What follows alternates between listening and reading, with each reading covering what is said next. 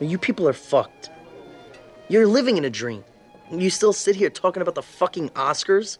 What rough beast slouches toward Bethlehem to be born? Huh? Yeats. AJ. Yates? The world. Don't you see it? Bush let Al Qaeda escape. Oh! In the mountains. Then he has us invade some other country. Let's join up. Go kill some fucking terrorists. It's more noble than watching these jack-off fantasies on TV of how we're kicking their ass. It's like America. What about it? I mean, this is still where people come to make it. It's a beautiful idea. And then what do they get? Bling? And come-ons for shit they don't need and can't afford? You're all over the place. I don't know what you're trying to say. He's saying the Framis intersects with the Ramistan approximately at the Paternoster. Yes, welcome, my friends, to Cut to Black, a Sopranos sit-down. My name is Jim Scampoli, and I've seen every single episode of The Sopranos. My name is Jacob Burrows, and I've seen every single episode of The Sopranos, and I'm already emotional. Let's get into it, Jim. Who put this final episode together? Well, let me just give you a round of applause first. Yay! You did it, dude. You made it. Wow, what a journey it's been. It's been over 2 years. We stuck to it. We didn't binge it in a week or two or a month or whatever. We already peeked behind the curtain a little bit. It wasn't always just an episode a week. Sometimes we doubled up here and there just so we could not be late with episodes and try to make sure we're getting them out properly. But as we had mentioned, we always kept the finales separate. We always kept the premieres separate, but we did it. Little self-congratulations before we get into it. But yes, this is the final episode of The Sopranos, titled Made in America, written and directed by showrunner, producer, series creator, David Chase. The man himself, and a round of applause for David Yes. as well. Can't believe we got all this way. I finished it. I finished The Sopranos, Jim. I don't know if you heard. I finished The Sopranos. I've seen all of them now. So, what am I supposed to do with my Saturdays, Jim? Yeah, exactly. I don't know what to do, Jim. Exactly. It really is. It's become a part of us, and it is. Some people would say it's weird to get emotional about a TV show, but no. I mean, I was emotional. I watched this for a second time before we started recording, and I mean, just in general, the episode is emotional, obviously. But I know that part of me was getting emotional during the final scene, just because it's like, oh my god, this is it. Yes. Yeah, it's so true. And I can confirm I've gone through like a pure dove. I have flown through a storm of spoilers to land safely here. And I was so excited. I think I texted you try to spoil me, Jim. Fuck you. You can't. No one can spoil me. I can Google The Sopranos now. Yes. I've not been able to Google The Sopranos for 2 years, Jim, just in case. Oh man, yeah, what a minefield that you made it through. And yeah, we kind of went into it a little bit when we were rediscussing the pilot, but yeah, you essentially didn't really have any of the big things besides, of course, the cut to black, the titular cut to black, but you didn't quite know context or anything else around it. You just kind of knew to expect that, which not so bad if I don't say so myself. Yeah, expecting it, I think we'll obviously get into it, but, I think the ending's great, but I'm definitely colored by the fact that I knew it was going to cut to black. Yes. You get why people might have one reaction immediately and then retrospectively a different one. But yeah, man, we're going to talk about the final episode of The Sopranos. Before we get into it, I wanted to mention that we've gotten some emails and things, feedback, and thoughts just on The Sopranos in general. We will be doing a sort of catch-up episode just discussing the series in general and everything and all of your feedback. So if you have any thoughts, please send them on to showswhatyouKnowShow@gmail.com, and we'll include them. Once again, that's showswhatyouKnowShow@gmail.com. You can also leave us a review, which are still very much appreciated. We got a really nice one that I thought we'd read out here because it made me feel good, and it might make you feel good. So let's see. Who wrote this one? Jesus, I had it just a second ago. Do you have it, Jim? I don't have who wrote it. I'm sorry, but I have the actual review. So With The Sopranos' recent 20th anniversary, I decided to come back to it and watch it entirely from start to finish. Despite starting during its original TV run, I hadn't quite finished it, so for my partial rewatch, I wanted to listen to a podcast that was spoiler-free and progress through the series episode by episode. This podcast by Jim and Jacob was a great find. I've listened to almost every Sopranos episode of this podcast, having recently passed it. Even though I've completed my Sopranos rewatch, I'll surely listen to more episodes of this very entertaining podcast covering what was the greatest TV series I've ever experienced. The format of the podcast is a scene-by-scene analysis by Jim and Jacob. You probably know this if you're listening to it, but here's the self-congratulatory bit I wanted to get to. They cover the series almost from a perspective of TV writers, discussing how effective it is and the emotions it successfully elicits from the audience. These guys are pretty knowledgeable about TV, they find references to other TV shows and can point out how particular aspects of The Sopranos have influenced shows which came after. They also have an acute sense of humor. They find things hilarious that many people probably wouldn't notice, and they laugh a lot during this podcast. It provides a lot of entertainment and makes you enjoy The Sopranos even more. If you're not interested in overanalyzing an awesome TV show, some podcasts of The Sopranos do find meaning where there is none, but looking for more of an insight on the show during your rewatch or spoiler-free first watch, you can find it here. And they also recommend the video streams on YouTube, saying you can see their reactions on video, which makes it even more humorous. And also they asked us to start doing that again because we've just had like a still screen up on there. Sorry about that. Some technical things got in the way, so for now we're just doing the still screens, but I'm glad you enjoyed those bits, and I very much enjoyed this review. Yes, yeah, that was actually from Boss Furio. I did find it great for Sopranos fans and first timers.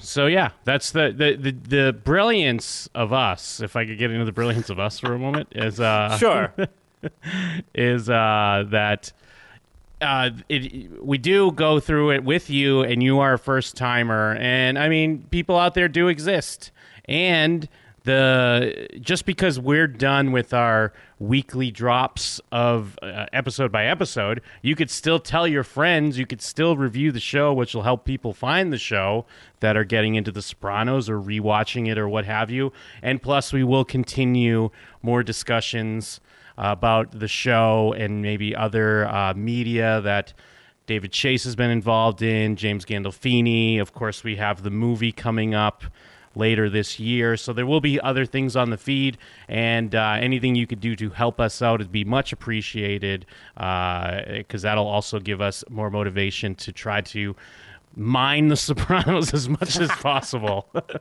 Yeah, well, I mean, long-time listeners will remember that between the first few seasons, we dipped in and listened to or discussed some films that were relevant to the actual show and discuss them. And I think the next episode on this feed will probably be a crossover episode with our other podcast, Real History.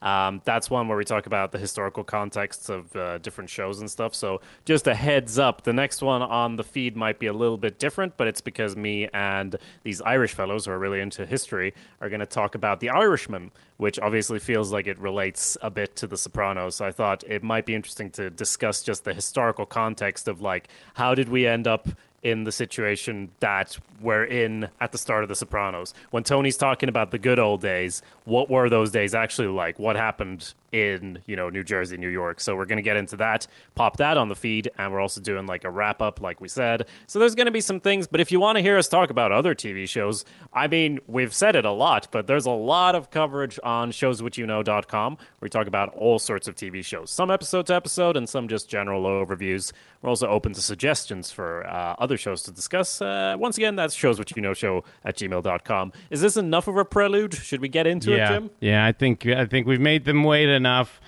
Let's get into Sopranos Made in America, the series finale. And I mean, come on, the very first shot of the episode. Yeah. What does that look like to you? I mean, not to jump. Oh, go ahead. No, it looks like the cover of our podcast, Jim. It looks like Tony waking up in the pilot. Well, but it also looks like he's in a casket. Coffin? Yes. Yeah. You know what I mean? I can see that. Obviously, we're going to get into it a bit, but it looks like he's dead.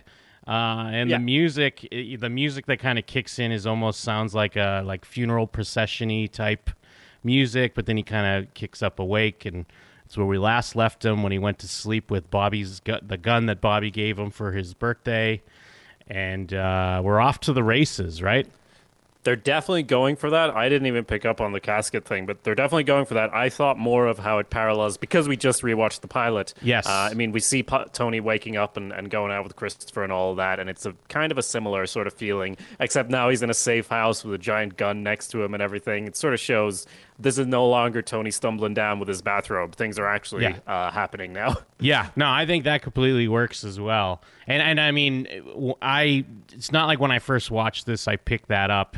And I've seen other people post about it in the past. So, but it's just like, yeah, when you look at it with that shot and just the way the pillow's behind his head, it kind of, it looks like we're at his funeral. Yeah, no, I agree.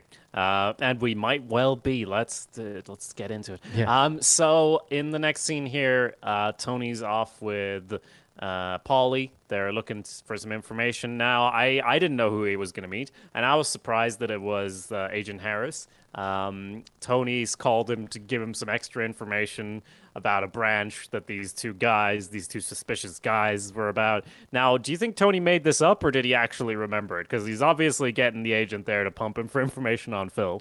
I was thinking the same thing. I mean, I assume he's just making it up, and he knows that that's like some good bait. But I guess it's never really clear because, they'll drop stuff in like that all the time where, oh, yeah, just so happened to not be on an episode, but Christopher was talking about a bank or what have you that they were involved in, and maybe he was keeping back some information because it was tied to some other deal they're involved in, but now the gloves are off and whatever it takes to get info from Phil. Now, I've seen other people discuss this. Would this be... I mean, how secretive is this, do you think, as far as Tony's concerned? Because given he's not giving information about this thing of ours, he's talking about these Arab gentlemen, but is this still crossing a line that he's meeting and talking to the feds here? I don't know, because when we talked about it before, when he was given information on these two guys, because it was from a place of him actually like being concerned for national security or whatever, I felt like, and because he just happened to meet them in quotes, at Satriali's, it felt like he could, pass it off as like, those bloody Muslims or whatever. Like he could. Like, it would be fine, I felt. But thinking back on it, and especially seeing this, it's like, yeah, but if your reputation is everything, as we've heard. Remember about Junior going down on that woman? That was like the end of him. Yeah, you don't know what you've done, woman. Pie in your face. I miss Junior so much. I feel like this would not be a good look. But then loads of people are already trying to kill him, so fuck it, right? Yeah, I guess. Yeah, it's just survival at this point. And they do the one little quick thing that I always love these.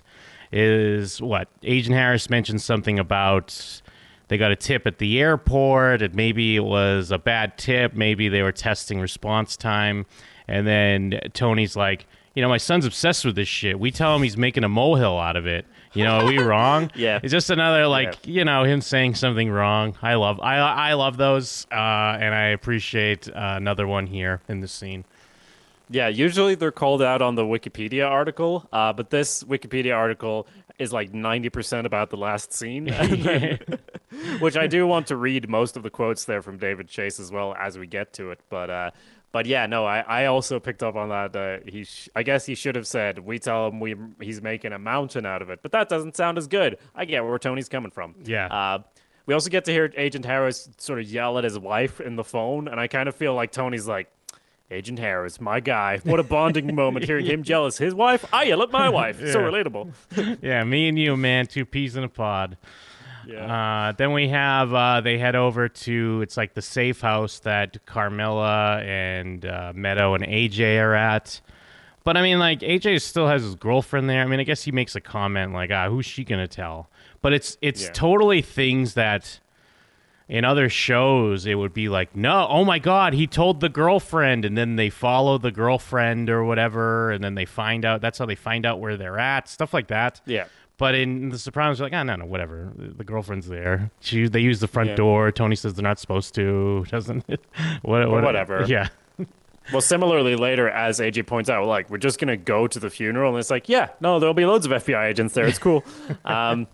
Yeah, I guess this is Carmela's spec house or whatever that she bought and is going to do up her house number 2. So even that is like, it feels like people would be able to find out where, Carmela bought a house if they really were digging into it. But I honestly didn't even make that connection. But yeah, you're absolutely right. I wasn't even thinking about that. But of course, duh.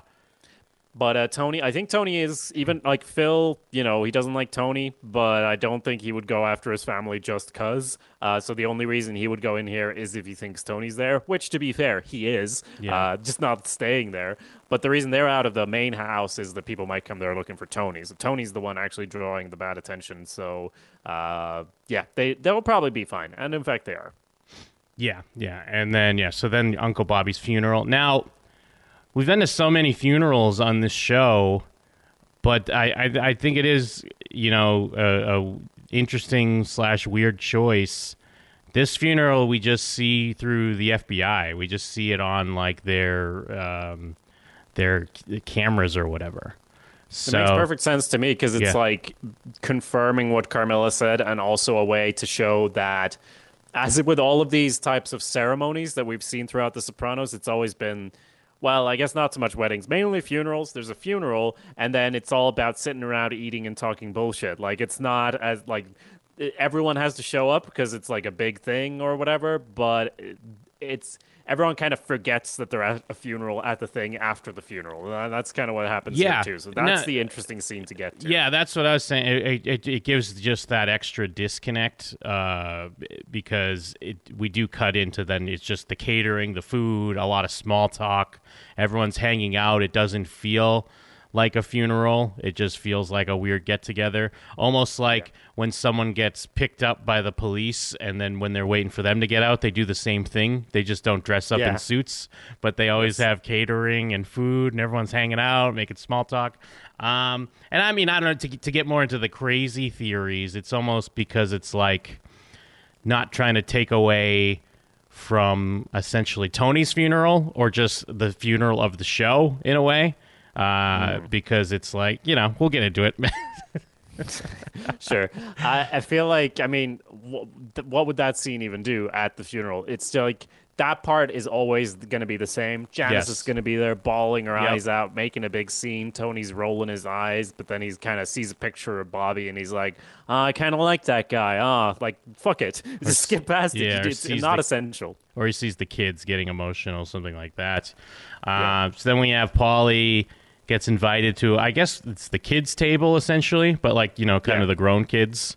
And what they're talking about, the Oscars. This is where we hear some of the clip from the start with AJ. And I love AJ's like little soliloquy or what have you here, because it does feel like how David Chase has talked in the past about how like he sees himself as AJ in a weird way. And he is kind of making points, but he gets called on it because he is all over the place. But it's almost like it's similar to Tony a couple episodes ago where he's talking about how like you almost have it, like you feel like you have this big epiphany or this big idea, but then you can't grab it, and if you're AJ, you can't explain it either. But he's mostly correct, I think, in stuff that he's talking about, but he's being a little bit AJ about it because they are at a funeral. Yeah, it's funny as well that we were trying to figure out how to say Yates a couple episodes ago. And they're like, Yates? And I feel like he is exactly like Tony. The difference is that Tony's big and powerful, and he's the head of the family, and everyone kind of has to listen to him and kind of go, yeah, exactly, Tony, when he's going on about his shipping containers or whatever. When AJ's talking all this bullshit, everyone's like, what are you talking about? Like, the Paternoster, etc. Like, they're just going to make fun of him, and that's going to make him go join the army. Makes sense. And not to, like, get too into, like, the psyche of David Chase, but at least from watching the show, and like trying to sit with each episode, and we've talked a lot about his anticlimaxes and stuff he likes to kind of lean towards. I feel like it is a weird meta thing of like he's even calling himself on his bullshit. Where he's like, I'm trying to say all this stuff in this show, but I mean, is this just a dumb mob show, or is what I'm saying clear to anyone? But I don't know. That's how I like to take from it. Well, the very next scene as well is like a clip from TV when they're talking about writing for TV. That certainly feels like a very sort of David Chase, like talking about myself, talking about television. We got to get some of this stuff in there. It's been in here in the show before, but a bit more like over the top. Now it's just kind of a mention about talking about a pilot, and you're like, I get nostalgic anyway for the pilot just from that. What were you going to say? Well, they're watching the Twilight Zone episode. It's called The Bard. It's the final episode of Twilight Zone to be an hour long. So, I mean, there was more, but they were shorter, I guess. And, the basic plot is that, it's a direct satire of the American television industry. The episode concerns an inept screenwriter who, through the use of black magic, employs William Shakespeare as his ghostwriter. Oh, nice. I've definitely read like a short story that's like a modern day version of that. Like Twilight Zone is one of those things I'd never really watched, but like you recognize stuff from it, obviously, in like Black Mirror and stuff like that. But also like there was some short story I read that was like reanimated, like they created AIs of famous writers and then had them sort of spit out pages. So basically like a head in a jar, but it's just a computer program that's writing all these stories and then take credit for them. Anyway, that's an aside. Just quick little thing on that. I mean, they've mentioned that very recently we've heard mention of the Twilight Zone and such, but here we go. They're watching it on TV at their safe house. The envelopes are coming in. They're coming in light because, people are kicking up to New York. No one knows who's fully in power here. This is what they've always kind of been worried about if a war broke out. And they want to go see Silvio, but Tony makes an excuse, and even they're kind of like, yesterday was his gout. So is just Tony afraid? He's afraid to leave or something? I guess that's what it is. He doesn't want to leave without his FBI, FBI guards, like either meeting the FBI or having the FBI watch him, and he's always carrying around this gun. But I mean, can you blame him? Why the fuck would he want to go see Silvio? I guess it's more that, do you think you'd get more respect if he was like, nah, fuck that, I'm laying low, rather than just giving excuses to make it seem like he doesn't, care? I don't know. Yeah, maybe. Or also, I guess it's just the general, the discontent's going to start regardless. Regardless, because money's getting lighter, you're fearing for your life, and it's like you have to look to this guy, and he's got to do something about it. How great is this next scene, though, where there's a tour bus talking about this once huge little Italy now shrunk to just one street, and there's like actual tourism going on. Like, I feel like it's perfect way to reconnect to so many themes of like how this subculture is fetishized and everything, and they're like, like driving past where actual mob things are happening, and they're talking in the tour bus about all this, and we can see it too when is his name Butchie? Yeah, Butchie. I think so. Butchie's talking, I think, and like at the end of it, he's like in Chinatown or whatever. Yes. So he's like walked out of Little Italy, just having a stroll. It's just a great way to reconnect with that. Yeah, it's so great. And I mean, they kind of touch on it a little bit again when Tony goes to see Janice, and he's talking about how the cornfields used to be there, and now it's like a bunch of McMansions or whatever. And just the general, whether it be specifically Italian, or Tony talking about coming in at the end, or even just America in general, like more so change and just how things are changing. And there we go.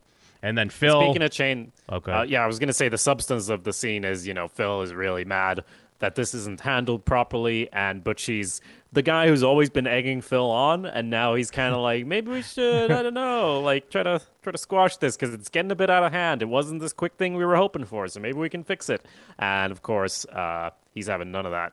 Yeah, no, of course not. And hey, you're breaking up. I like how he's calling him kid, because it's like, yes, Butchie's not a kid. He's a ghoul. Yeah. But it's so great where he looks up, he's all confused, and he's in Chinatown, and he's like, all right, go back to my block. Yeah, that is great. And the next scene is the one you mentioned there where Tony goes to see Janice, And yeah, I was like, oh yeah, she's in that house. I love the opening where she's like, can't have that. I gotta snag a new husband or whatever. Need to watch my weight. And he laughs, and she's like, "You're the only one who realized that was a joke." It's like this, we're really weird, but at least we're weird together. Yeah, we get it. And then they even bring up the under the boardwalk joke, kind of confirming that Janice didn't really take too much offense by it. That's just the Soprano way. I mean, Bobby kind of got it because he did say, "You Sopranos, you take things too far." But yeah, and kind of nice little memory, I guess. Like it's a Soprano thing too because they're laughing about, remember that fight we had? Just another story. Remember when my dead husband beat the shit out of you? Those were the days. Yeah. And they're talking about what's going to happen with the kids or whatever. But yeah, and he says, Tony says, like, maybe you can bring Harpo here, like a new nuclear family or whatever. I guess he's being genuine here, like, because every other time he brings up Harpo, Sacre Bleu, where's my mama? It's pretty rough, but I guess he kind of means it here. And she just says, he's not Harpo anymore. He changed it to Hal, which is such a Janice thing to do as well, of course. Yeah. And, she's even... She like directly tries to say like, "Oh, that shit with Ma. I went to therapy. I put it behind me." But then she's showing Livia tendencies because she immediately says, "Not that I get any thanks for it." And she's brilliant. And she's talking about how she's not going to let Sophia leave because of her baby daughter, and she needs an older sister, but she doesn't quite care about. Is it Bobby Jr.? I think I forget, like his son. But then she's also kind of talking about maybe she'll give it a go with both kids. Like she's definitely all over the place, and it still feels like Livia Soprano. And I mean, as we see later with her going to see Junior, the old Janice didn't go away. The Janice that was trying to find where Livia had buried her money is now maybe thinking that Junior, who we did see not too long ago, thinking that there was maybe money buried somewhere in his backyard. So everyone thinks that Junior still has money stashed away, potentially. Yeah. But yeah, just to mention it again, it is so great when she says, like, I've had therapy. I'm a good mother. I put Ma and all her warped shit behind me. And Tony's like, yeah, good. And then in the very next shot, she's like, not that I get any thanks for it. It's just so great because, we know Tony, we know Livia, and we know all of this so well. Yeah, I just love it. And on the way, then back to this this beer truck or whatever that they keep driving around in, he gets a call from Agent Harris, and I was, I was surprised because Harris has toed the line always. Like he did budge a little bit and tell him about him being in danger, but it's pretty different to say like this guy you're trying to kill is over here. You should go for it. Pretty different. And like some other sexy FBI lady comes out and is all judgmental and has obviously heard what's happened. So that's fun. Well, I love that. It's because the implication is that Agent Harris used his nice bushy hairy chest and seduced. My read is that he seduced this lady who's in the division to get information on Phil, and then was able to call Tony as soon as she stepped away. Like, I feel like he played the seduction pattern and like, was like seduced the information out of her. Did a solid for T. My God, that's maybe exactly like. Is this the Brooklyn contact? Yeah. Is this the Brooklyn? I'm almost person? positive that's what's happening here. That makes a lot of sense to me, and I'm trying to find. There was some note about how like this is partially based on real life, on like some. I'm trying to find it now, like I said, but some FBI agent who was given information to some mob fella, and there was a whole like the line that's later. What does he say? We might win this thing. Like that's okay. Here it is. So Chase included allusions to real life American mafia history. So The line, "Damn, we're going to win this thing," spoken by Harris after being informed of Phil Leotardo's death. It alludes to former FBI supervisor Lindley DeVecchio. I don't know if that's how you say it, but he famously uttered this line after being told that Lorenzo Larry Lampasi had been shot to death in front of his Brooklyn home and was later charged for informing the mafia on various accounts, another parallel to Tony Soprano and Agent Harris. Oh, wow.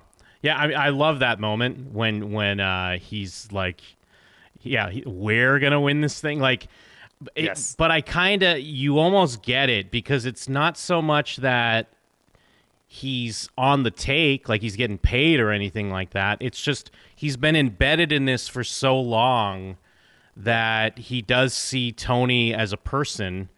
And it's like this weird byproduct. And especially now that he's more disconnected from it, he's not on the side of, we got to get this guy. He's just on the side of like, oh, that's a guy I've known for 10 years, and I don't want to see anything bad to happen to him. Yeah. And going into DeVecchio's own Wikipedia article, there's a whole thing about, like, he worked with the FBI for a long time, did loads of stuff, like, handled various FBI informants in the mob. But then, like, all these things came out after the fact that he may have had some, given some information, had some involvement. And there was, like, a trial here, or a district attorney indicted him on charges that he'd helped someone kill 4 people in the 80s and 90s by supplying confidential FBI information. And it says the case was based almost entirely on the testimony of his longtime girlfriend. And that's what I thought the connection was with the lady coming out and hearing that he told someone on the phone. But anyway, don't worry, because he wasn't actually, the case was just dropped, and then he wrote a book about it. So it's great. fine. It all works out for Agent Harris. So he didn't face any comeuppance, and he probably profited greatly from it. So Yes, no perfect. worries. Made in America. Yeah, we get a couple quick, shots of them like trying to stake out some payphones, and again, that's another thing. Like they're, that's the thing. Like payphones are disappearing. There's even like a direct line later, like, oh, not a lot of places have those anymore. So just kind of more change. Things are changing. Then we have AJ, AJ and his chick, which we find out she's in high school now. Like I'm trying to figure out how that works. I'm like, wait, how old is AJ? And didn't you mention that this girl was in episodes in the past with the Arnon situation? So she was like, yeah, but Arnon was definitely the type to just hang out with high school girls, you know? So, I mean, it makes sense. Yeah, and AJ, I guess, is not that too far removed from high school at this point, but still, I mean, of course, that's just a nice little detail. They're parked on the leaves, and they're discovering Bob Dylan. And it's funny because it's like, we've all had that moment where we think we've found something, and it's like, well, I mean, it's fucking Bob Dylan, like, and they're like, this could be like today, and it's weird because it's corny, but also it's not. You know what I mean? Yeah. Like, it is that weird in between where it's like it's cornball because you're not finding anything new, but you're finding something new for yourself, and of course, it just leads to the car blowing up. It's amazing. Like I don't know. I'm so forgiving of AJ, even with his like little rants and everything. Like in this episode, I thought like 1 or 2 times, like, man, I love AJ. Like everyone hates AJ, but I just love AJ in this, and I'm so glad that he didn't die. And I'm forgiving almost all of this shit to the point where when they're in the car and I see some smoke coming up, I'm like, no, did they do the thing? Are they gonna kill themselves while having sex in the car? Because she was also in the place for whack people. But no, they just parked on leaves, which apparently you shouldn't do. I've never heard that either, but yeah, continue. Yeah, I just assumed that when I saw the smoke, I was like, oh, it's her cigarette that she put out wrong, or they did the old tube and gassed themselves to death while making out, which would be really depressing. But yeah, I guess they're taking the step here because they say like this could be a bad idea or whatever. So this is presumably the first time they've fooled around seriously, and it ends with the bang. Not the kind you want, but what a fuck of an experience. And I love AJ's reaction to it later as well. They run out and say, like, at least there wasn't any gas. And in a true, like, this is one of the few things where I don't feel this would happen in real life, but it just explodes enormously. Yeah. It feels really cinematic for being in The Sopranos, but it makes sense as something for AJ to latch onto as, like, an explosion of all his guilt from taking, mob money or whatever for his car.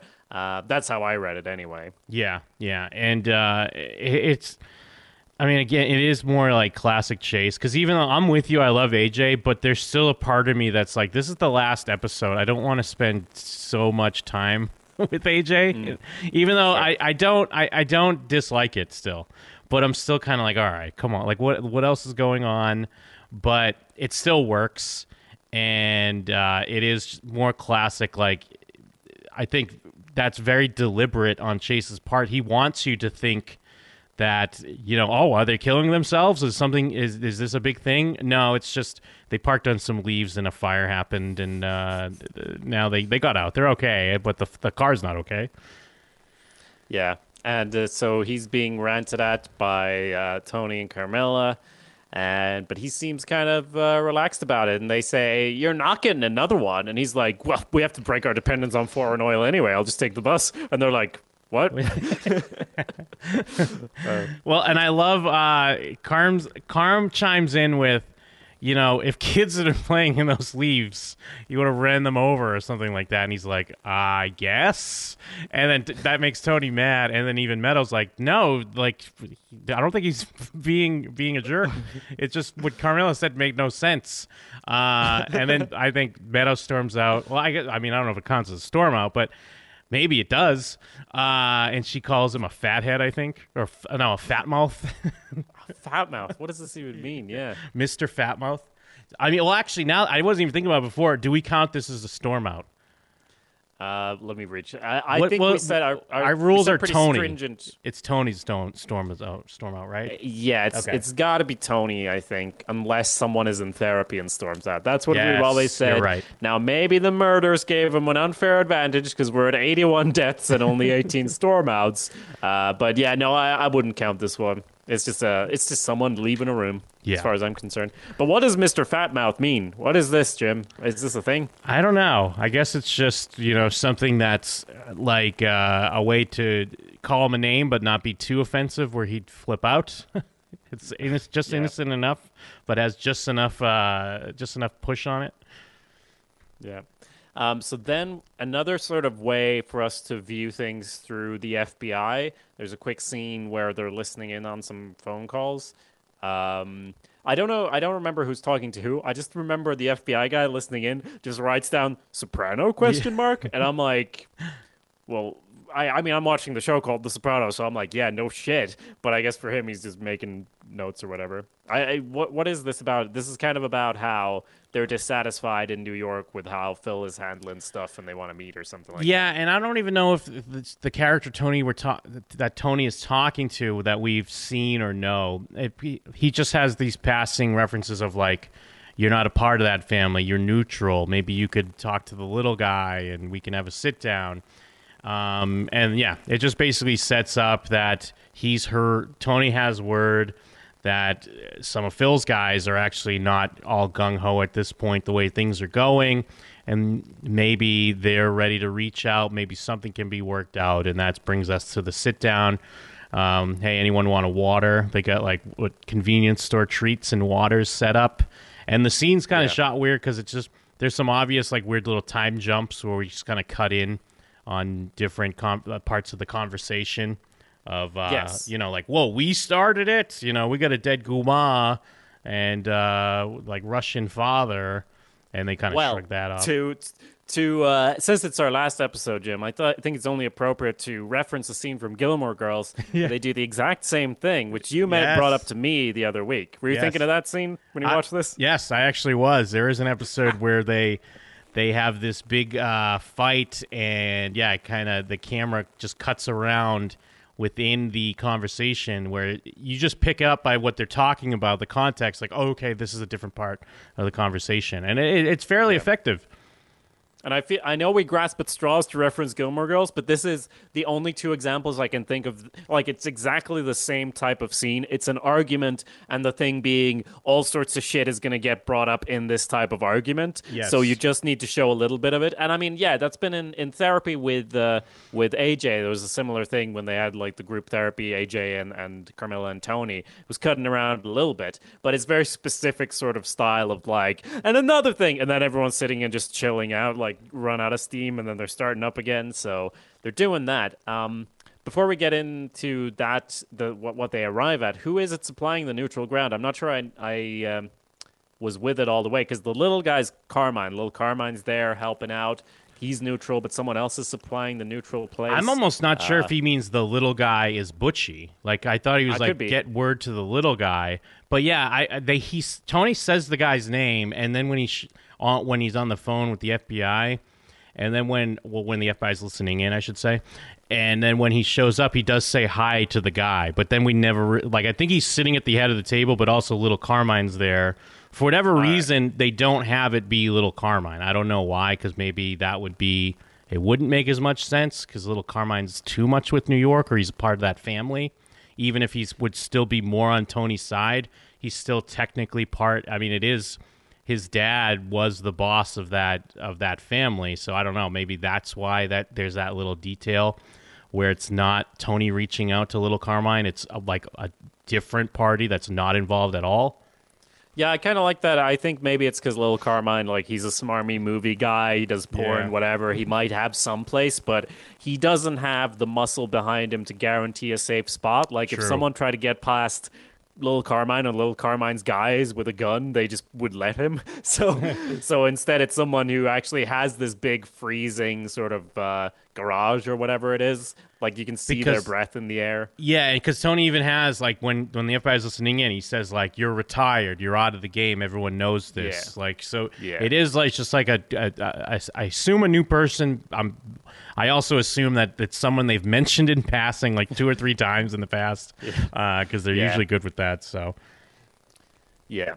But they have a bit of an argument about it anyway.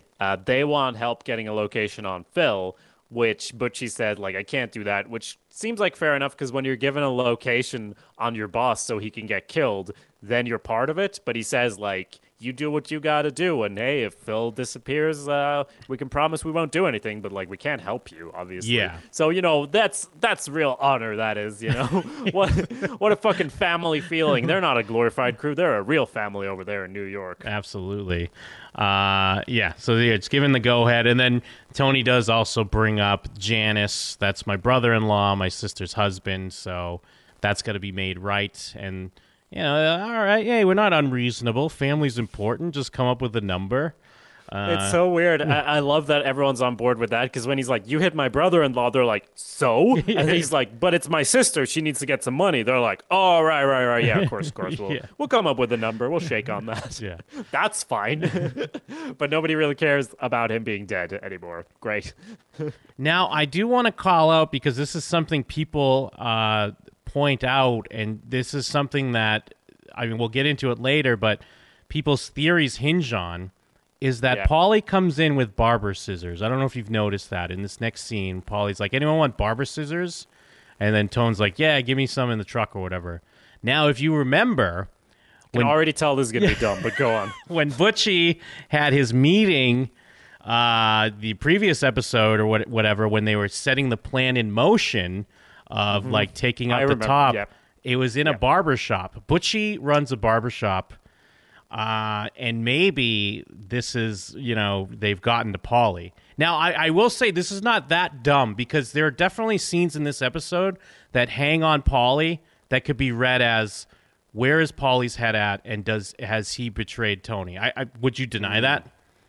No, I get what you're saying about that. You know, when he doesn't want to take the capo job or whatever. Yeah. But, like, what does it matter? Like, what is he...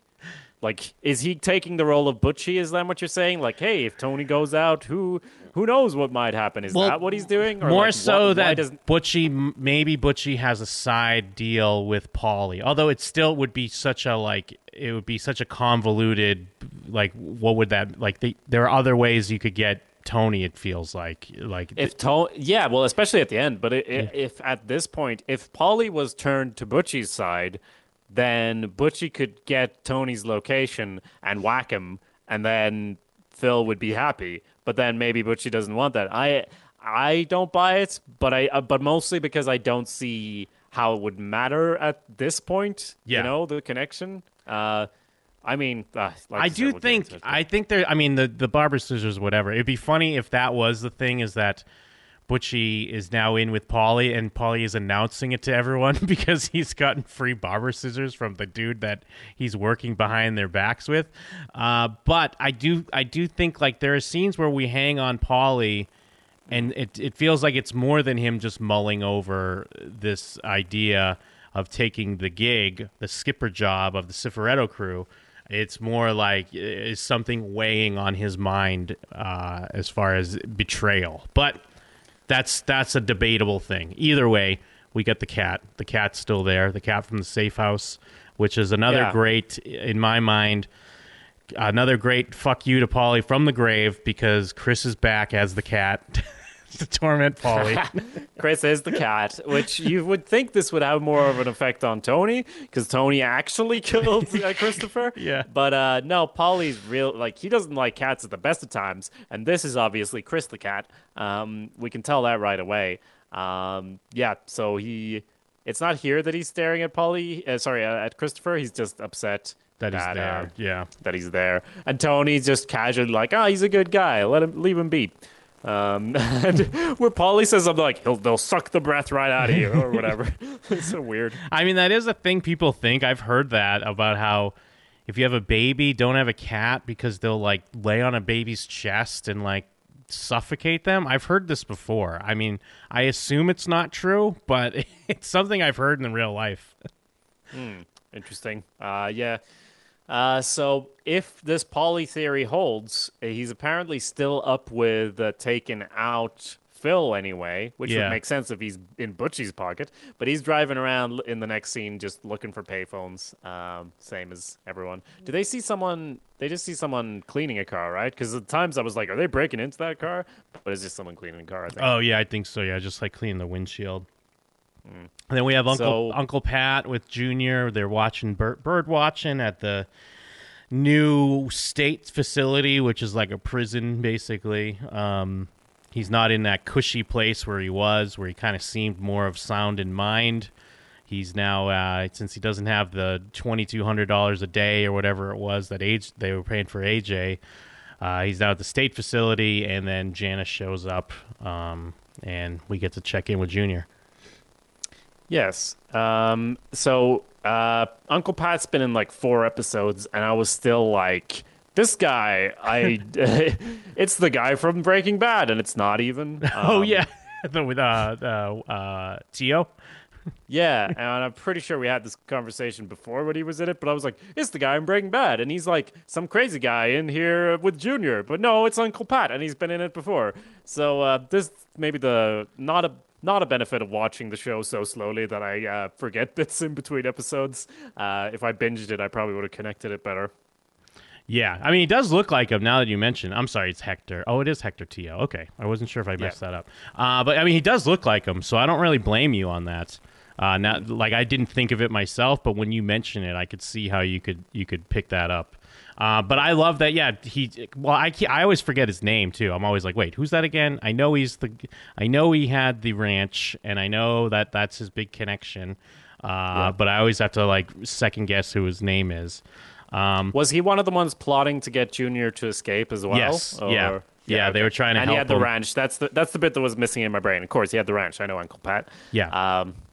So Janice comes over, and Junior's, doesn't remember anything. Looks at a picture of her baby, thinks it's Janice. She's like, no, I'm Janice.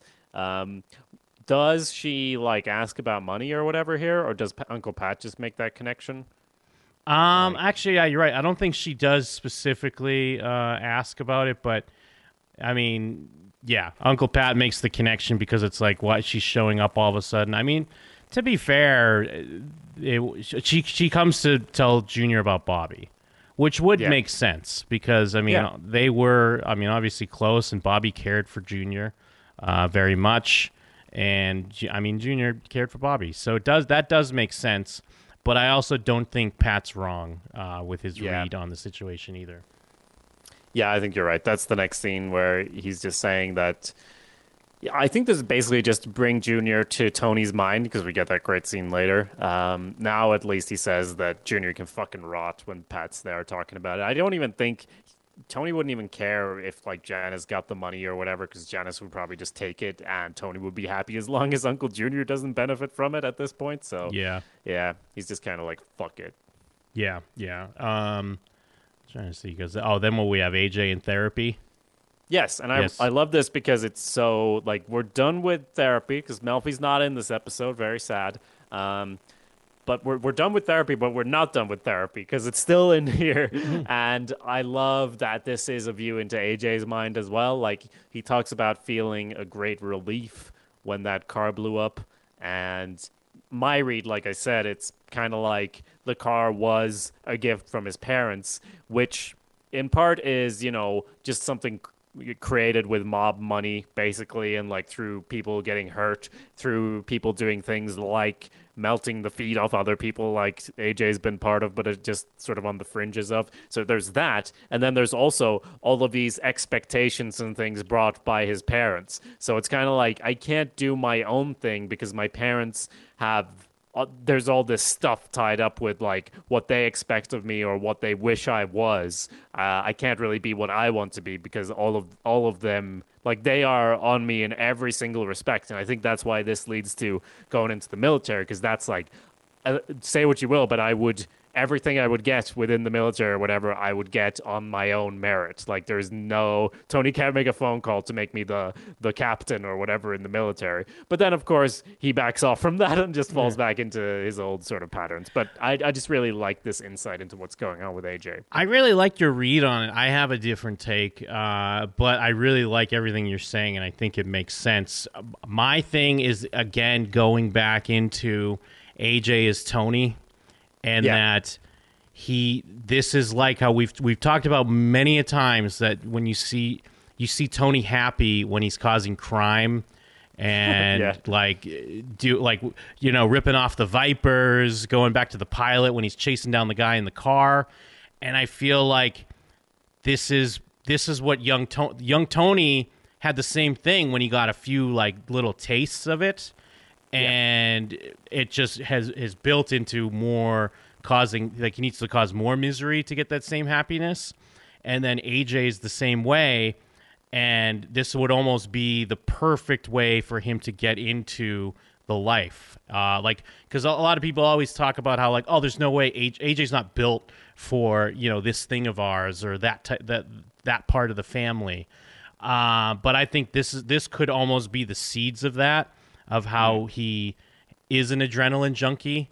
And, of course, it's an extension of, pouring acid on that kid's foot and getting, like, a thrill out of that. Now getting a thrill out of seeing the car explode. And to him, he's not thinking about getting into the life of crime. The way to get that thrill would be through the Army. And, explosions and stuff around you. And the fact that Tony and Carm can't let that happen does set AJ more down the path to be more like Tony in the end, where maybe he would be better off in the military. But that's just my read of it. I really like what you're saying on it as well. I think that makes a lot of sense too. I think mine is basically based on him using the word cleansed, that he felt cleansed after it. Like, for sure. Which makes it sound like, weights lifted off his shoulders. But he's definitely just excited about that happening at all. Talking about my seat melted. I was in there just a few seconds before. But in my head, maybe I'm taking an exaggerated positive slant, but I'm like, this is him getting that this is like Tony picking him up and throwing him around to make him realize he's alive. This is like him, he's no longer interested in suicide because he felt alive for that. Like, saying, like, my seat melted, I'd been in there just seconds before. I was like, I'm really glad that he wasn't like, my seat melted, I wish I was in there. It's more, again, he's seeing, like, the reality of something so violent, an explosion, and going like, fuck, I'm glad I wasn't in there, which makes him, like, laugh and smile and go like, I'm fucking alive, fuck yeah. Which is something I love to see in AJ. Now, that also like in his brain coincides with, I want to see more cars blow up. I want to go to Afghanistan, which isn't great. But yeah, that's how I read it anyway. Yeah. And then, so we have Paulie, and I love that it gets brought up later because, I mean, obviously it's very deliberate because immediately watching the scene, I'm reminded of when Paulie was in the Bing by himself and saw the Mother Teresa, because it's almost like shot kind of the same way, especially like the camera pan when he walks by the mirror, and the way it's just kind of, I don't know if it's just creepy on its own or it just comes off creepy because clearly Paulie's creeped out being there by himself. Either way, I love it. Yeah, it absolutely feels like it's connecting to that. And there's like this shot of just the empty dance floor. Pretty sure that's similar to the shot where she was floating or whatever. And like you said, with the mirror, we saw the feet there in the mirror or whatever. So definitely connection. And it's definitely a bit creepy. And yeah, they immediately, he calls... so he calls Tony. Let's get into it here then. So he calls Tony and says, we were supposed to go see Butch and them on a couple of items. Is that Butchie? So he is in contact with Butchie. Maybe everyone knew he was getting the barber scissors. Maybe because everything's so fucking cool now that he was just getting some barber scissors. I don't know. Yeah, that's true. That's true. But yeah, Carlo was a no-show. And then, I mean, and because Paulie's even the one that says like, oh, maybe Butchie, maybe they're going back on their word, or there was all a setup and they took out Carlo. But then they kind of, Tony, what brings up, maybe he flipped. And I mean, obviously this is news to me, the audience, because I don't like, why would he think that? But I guess they're mentioning something about his son being picked up. And I guess there's kind of seeds for that, because we do know that Patsy and Carlo's kids were involved in, gambling and whatever they were involved in on the campuses. So it ties into one of Tony's guys potentially being witness for the FBI. Yeah. He got picked up yesterday, like you said. And they do say later they're basically just confirming that that's what's happened. So Carlo's flipped. Not great, him being a capo and all. I guess we'll move on for now. So the next scene here is Carmela coming into Meadows' room, and we have Hunter in there, who, again, a face we saw in the pilot when we rewatched it. Back again, it's like they're tying up... I wouldn't say they're tying up loose ends. It's more like at the end of the play when people come in and take their bows. She's kind of coming in to sort of reconnect a little bit. She was a real mess. She was always doing drugs. She was kicked out of college for partying and drunk driving. And now she's in her second year of becoming a doctor, which Carmela takes really badly because she's like, that could have been Meadow. And you were a real mess, and Meadow was great, and now she's bad, and blah, blah, blah. Yeah, and I mean, David Chase is just another excuse to bring his daughter in for a scene. Is that David Did I forget? Did I know that was David Chase's daughter? I'm pretty sure we talked about it, but I mean, she hasn't really popped up in a while. But yeah, that is David Chase's daughter. I mean, she looks just like him. It's great because unfortunately, Carmela doesn't have a lot to do in this episode, which is kind of a bum out. I mean, that's what I say. Yeah. Not that like I said, when I'm a little like, all right, this is a lot of AJ for the final episode. It's partially because of stuff like that. Like maybe something more for Carmela would have been nice. But it is her reaction is great because she's being a bitch anyways. Because she says what, like, last time I saw you, what was that? That was when you left college. And then, Hunter's like, you were being polite. Like, I was, I got kicked out for drugs and drunk driving or something like that. And then Carmela's response is, well, that was always you. Like, it's not something that you say to someone.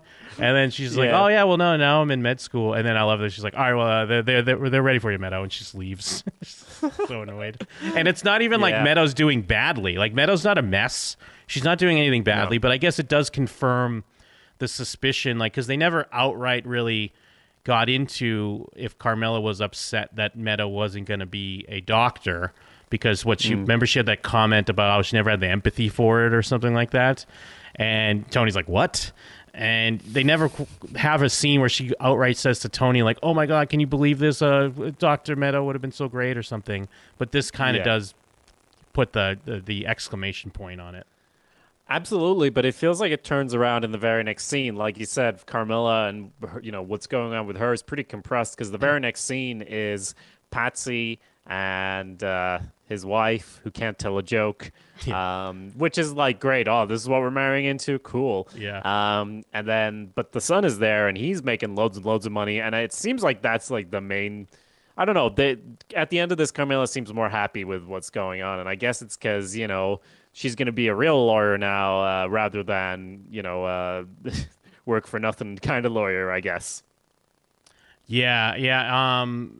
You're right, because it does specifically show that she's kind of like warming up to it, and she's like really impressed. And I think she's even happy with Patsy's son because he has a couple quick moments where he builds. He's like, "Oh, don't devalue yourself," and he seems very supportive because the assumption was that, and there's probably still some truth to it, that Meadow was maybe just getting into something because of a guy. Although I guess she even explains it herself later on. So I guess it does put the kibosh on that idea. Like, it was pitched to us. We were seeing it through Tony and Carmilla's eyes because we didn't know about this secret beau that Meadow was going to see. And then she kind of dropped this information that she was going into law school. And then we just kind of are with Tony and Carm, and they think it's because of this boy and that she's messing up. But I guess between this scene and then Meadow's later scene, it kind of explains it a bit more. Yeah, I guess this guy, this potential love interest for Meadow, is just helped by not having a lot of screen time. Yeah. Because whenever one of Meadow's boyfriends is around, you get to see that, she's attracted to pieces of shit. And he doesn't seem to be one here, though is kind of like really excited to take on this legal case. It's like fascinating stuff. There's whores. It's great. There's all sorts of stuff going on in this case, like bid rigging and this and that. But it's basically her becoming someone who would defend Tony, right? I mean, that's pretty her much transition. That's what she says later as well. So yeah. But anyway, they're really excited about the starting salary of 170, which I don't even have context for. Is it 170,000 per month per year? 170,000 per year. I mean, that's a great starting salary. Yeah. I even with the Atlantic between us, different currencies, I can tell that's a good salary. And also, just by the look on Tony's face, I guess they're really excited about it. So great. And then, of course, there's the nod to just the awkwardness of Patsy being basically an employee of Tony, and just what that would entail if he's becoming part of the family, essentially. About going to get the drink or whatever. Yeah. Like, that's in there. And the wife looking at the plates, like, ooh, fancy plates. It's kind of like Bobby, because, when they were like, yeah, don't talk to my wife like that. And it's like, yeah, but you're my bitch. She might be your bitch, but you're my bitch, Bobby. But yeah, they're all playing nice. Then we have the cat staring at Christopher. and Polly comes in, is about to, I guess, kill it with a broom. When Tony comes in. Yeah, I mean, and again, it's fun too because since it doesn't spend too much time on Tony and the cat, really, like, you forget that this is just another animal that Tony's connected to. But since it's more about Polly and the cat, you kind of forget it almost. But yeah, if Polly hurt that cat, Tony would fucking geek out. So Polly, you better be careful here. I don't care if you think the cat is the ghost of Christopher. But yeah, he's like, because Tony likes the cat because the cat caught a mouse in the basement of the safe house. Yeah. And now he thinks he's a good guy and he's looking out for him. And Paulie hates him because he thinks, they're being haunted.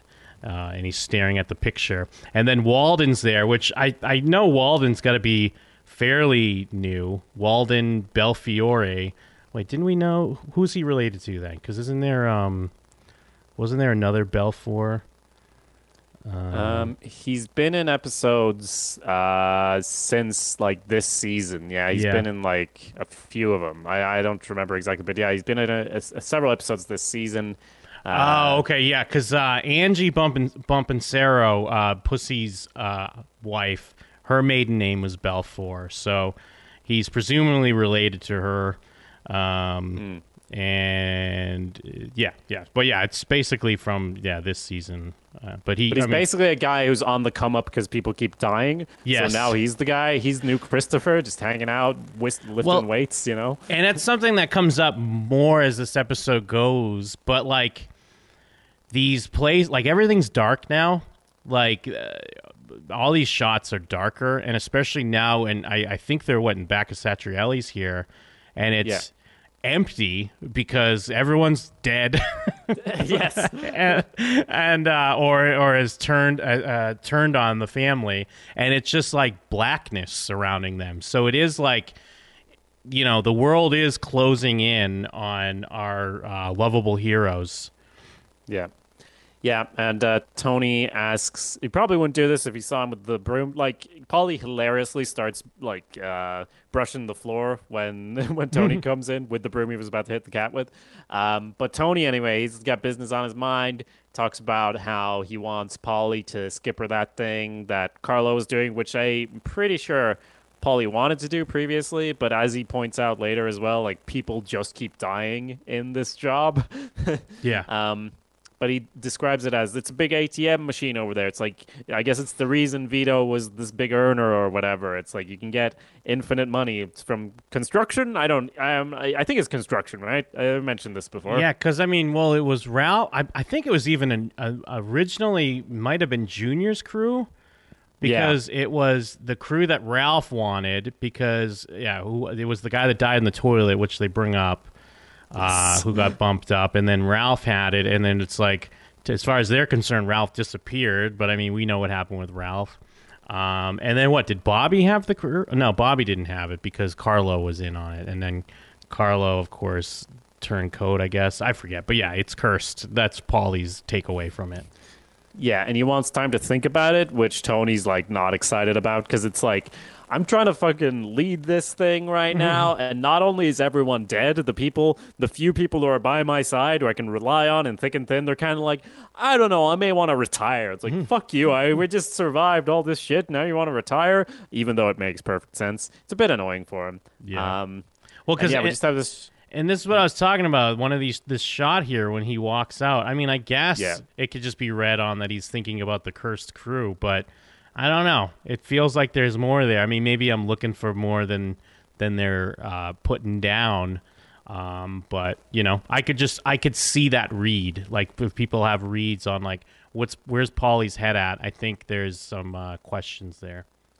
So what do you think behind, like, what's the theory? Like, what's he been promised? Why is he hesitating? That I don't know. Yeah. I mean, I don't know the specifics, obviously, but it does feel like you could see maybe a betrayal from Paulie. I mean, one thing I do want to bring up, because I could never bring it up before, is I do think that I had read in a David Chase interview that Tony Sirico, the actor that plays Paulie, because he has like real history of being arrested and like running with a crew and stuff like that, of course, before he became an actor.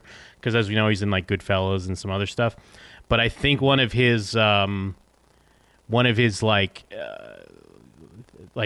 his demands to David Chase, like to be a part of the show, is he's like, well, I can never be a rat. Like if I play a character, I could never be a rat. And they were like, all right. Nice. I mean, I could never bring that up before because there was always going to be, I mean, I guess maybe he means as far as rat to the feds, because he's he's definitely a rat fink to Johnny Sack back in the day. So very true. I think it's also fun for me because I can actually go into all these characters' different Wikipedia articles and whatever with that, because before obviously I couldn't, and they'd say like last appearance in this episode when he got shot. Yeah. But yeah, I guess Paulie's killed on screen more people than anyone else. He's depicted killing 9 people. It's more than anyone else on the show. But that's just an aside. Actually, to stay on that aside, I know not to get off this episode too much, but going back to when Chris killed was it TJ or JT? Yeah, when Chris killed JT and you were like, I'm done with him. What about when Paulie killed that old lady? Like, were you done with Paulie at that point? Or were you still kind of with him? I don't even know what the fuck you're talking about. When did he kill a old lady? Remember he broke into that old lady's house to, like, steal money from her because he needed to, like, pad his envelope, and she caught him, and he ended up strangling her to death? Yeah, that's right. That was season 4, episode 12. I just pulled it up here now. I was never in on Paulie, to be honest. I was never on Paulie's side, so there was no need for me to say I was done with him, you know? Sure, yeah, that makes sense. But yeah, he obviously is not a moral kind of guy. Suffocated that old woman with a pillow, didn't he? What a great guy. Now, yeah, no, so I don't hesitate that Paulie would, betray Tony.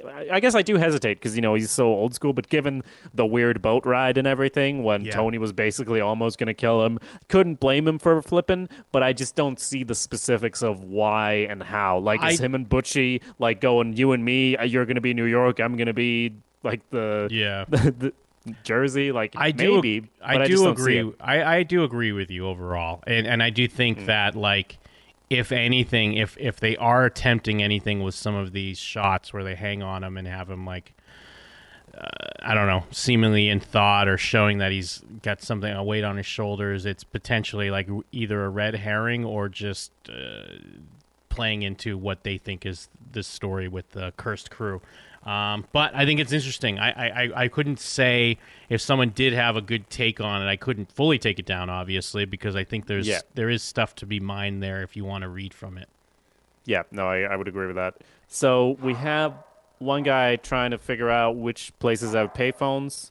Who this guy? Oh, that's Little Paulie. Remember, Tony? Okay, he's got the neck brace because Christopher threw him out that window.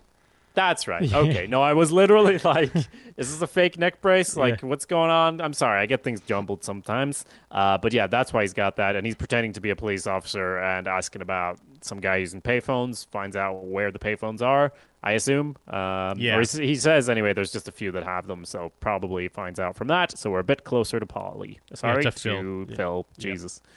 Yeah. This is the next scene, where he drives up next to AJ, gets him to come in. AJ lays out this stuff about how he's going to join the army. I don't know if it's here he mentions how he's going to be Donald Trump's pilot or whatever the fuck, or he wants to do helicopter. Like, my ultimate goal is this. It's just lovely to see this turnaround, because I think we all have moments in our lives, probably, where we're like, I'm going to do this. Like, for me, it was probably moving to Ireland, where I was like, nah, I'm just going to move to Ireland now. And don't worry, I'm going to do this and that, and it's going to be grand. And most of these plans that we form about our lives don't really pan out, or we don't go through with them. But in this moment, at least, he's had this burst. Yeah, some neuron has sparked in AJ's brain because of the explosion, because of this and that. And now he knows exactly what he's going to do, and he's got a plan, and he's executing it, and nothing's going to distract him. Right, Jim? Absolutely. And, I mean, it is here where he mentions Trump. There is something great about the fact that there are two references to Trump in the final episode of The Sopranos. I mean, I'm not like trying to do a think piece or make some political statement or whatever, but I just love that idea that, because this is this 13 years ago. And, I think when Tony brings it up, he calls him the Donald, where he's like, oh, you can do that before or after, your helicopter riding the Donald around. And, now he's president, and whether you're a supporter or whether you're against him, Sopranos is about America and maybe potential of how things are ending. So you can read from that, and I'm sure there are think pieces about it, but I just love the idea that it's there because it's, just shows that The Sopranos it's like Bob Dylan, man. It's like, it could be about today. That's very true. And just like, it's just technically funny when he's like, he wants to be in the army and qualify for helicopter training and then maybe be Donald Trump or somebody's personal pilot. And it's like, yeah, you could be in the army and be Trump's pilot now, probably. Yeah. I don't know how pilots work, but it's like he would it's just funny. Yeah. But luckily he didn't go down that path. Or maybe unluckily, depending on what you think of Trump, because AJ definitely would have crashed that plane. So I guess it depends on your opinion. And I mean, Tony goes... Well, I was going to say, I mean, to stay with this for a second, I mean, even though it comes back up, but it is an interesting twist off of, I mean, they bring it up later, but, they were going to try to put him in a military school, which would have been more like this. They thought that this type of, discipline would be good for him. And now he's kind of getting down that path. But since things are a little bit too real, they don't want their son fighting in a war. So, yeah. Just a nice. What do you play think on of that. Carmilla's immediate reaction there when we cut to him going, he's going to join the army, and Carmilla's just in the bathtub? It's a great shot because you expect maybe she's gonna have react, but they don't even show reaction. She's blinks. Yes, I love it. Just a slow blink. I don't know if it's because she's exhausted or there's too much going on or whatever. But yeah, she's just like, here we are again. And then later she's a bit more passionate about it, but it's definitely, up in the air. But yeah, they go basically to his therapist to complain about why he wants to do this now. and again, going back to the look of this episode, even here, I mean, I guess it's because therapy's dead. Because think of the Melfi scenes; they were kind of they had almost like a brown, but it's like a brown hue, but it was lively. This has got this greenish, drab, gray. And even just the back, it feels like a smaller office, more cramped. You see a stupid fax machine and a printer behind Tony. I don't know. It's there. Everything just is about everything. All the scenes feel like blackness. It feels like with that poem that AJ was trying to decode back when his grandmother died. Yeah, absolutely. And so they're talking about him, but they seem a bit split up in he spent $200 on a CD set that teaches Arabic, which they're it seems stupid now, but then later he's like, I want to be a liaison officer and interact with the locals, and he's really seems to have thought this through. Yeah. So but I come don't know, on, what do you shish think kebab. What more do you need? Yeah, but obviously the thing in this scene is Tony needs therapy or is just so in the habit of therapy or whatever. It's so great because we've seen him do it with Hesh, obviously, starts doing therapy there. So whenever he doesn't have therapy, he starts acting like everyone's his therapist. He's in with AJ's therapist, and Carmel's just looking at him I know what you're fucking doing, get over it. And he just starts telling about his mother wasn't very supportive, had a borderline personality. So what? I didn't have a happy childhood. I could never please my mother. It's just great. And Carmela's just rolling her eyes, basically. It is great. And then Carmela's reaction is perfect here. She doesn't need to have the big blow up about it. She just kind of gives him that side eye and a roll of the eyes because she knows exactly where this is going. And she's sick of it at this point, which you kind of can't really blame her. And, Tony's just desperate to talk, and he goes from, giving this therapist shit about AJ joining the military to just being to be honest, it was always very hard for me to try to please my mother. And it's so funny.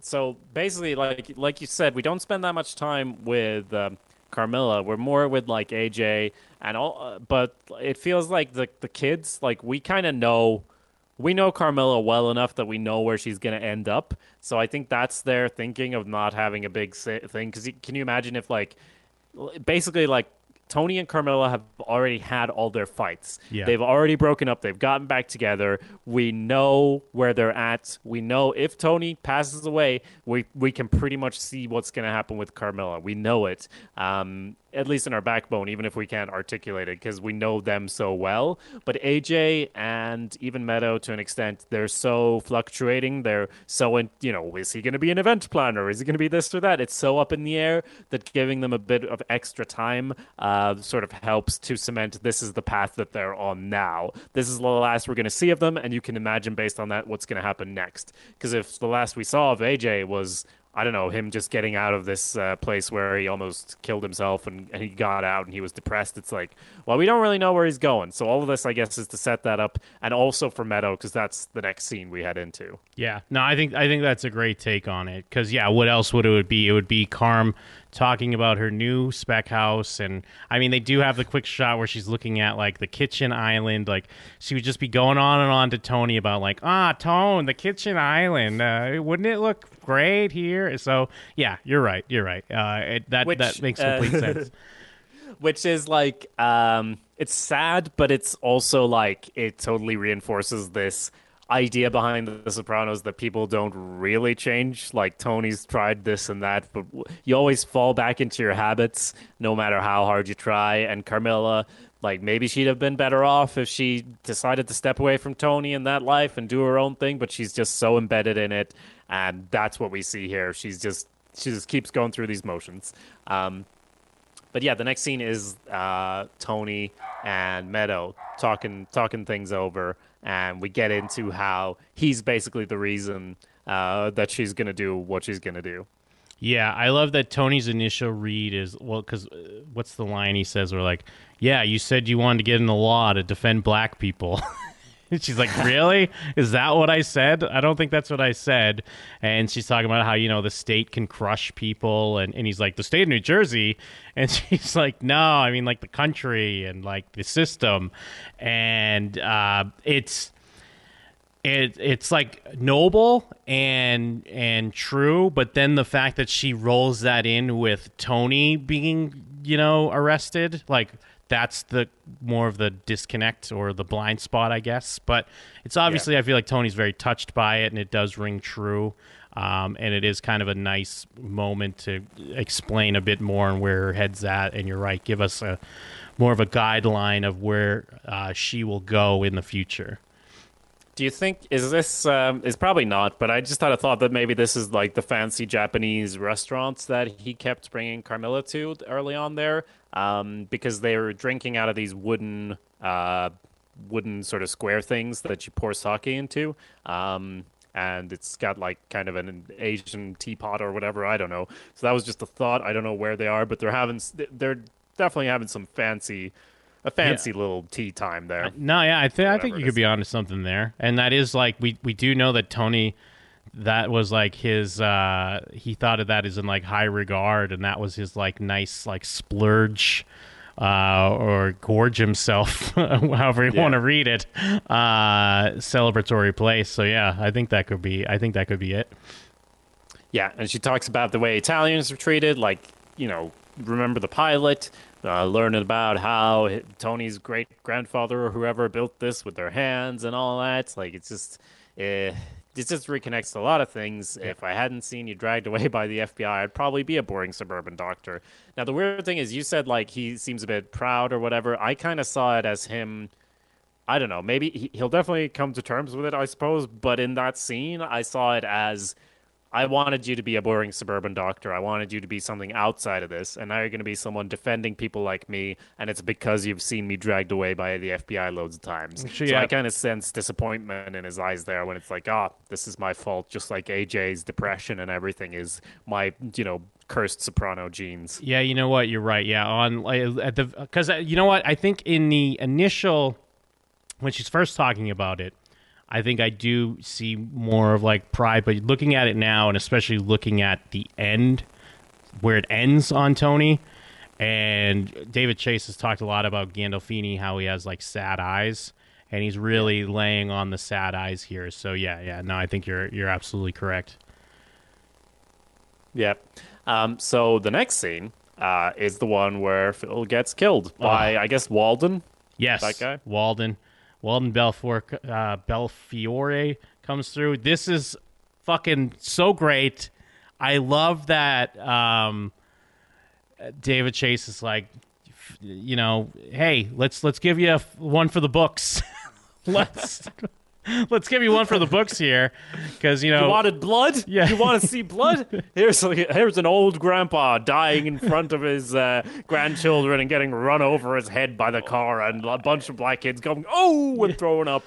Fuck you guys, is this what you want? It makes no sense that his grandkids are there with him. Like, if he's going to his... if he's in hiding and he's going to make his call... Like, I mean, I guess I understand he feels like he's safe, but... I don't know. It's just so funny that he would bring his grandkids with him, and he's just constantly going, bye-bye, bye-bye, and then he gets a bullet to the head, and then to add insult to injury, his wife is so confused. She left the car in drive.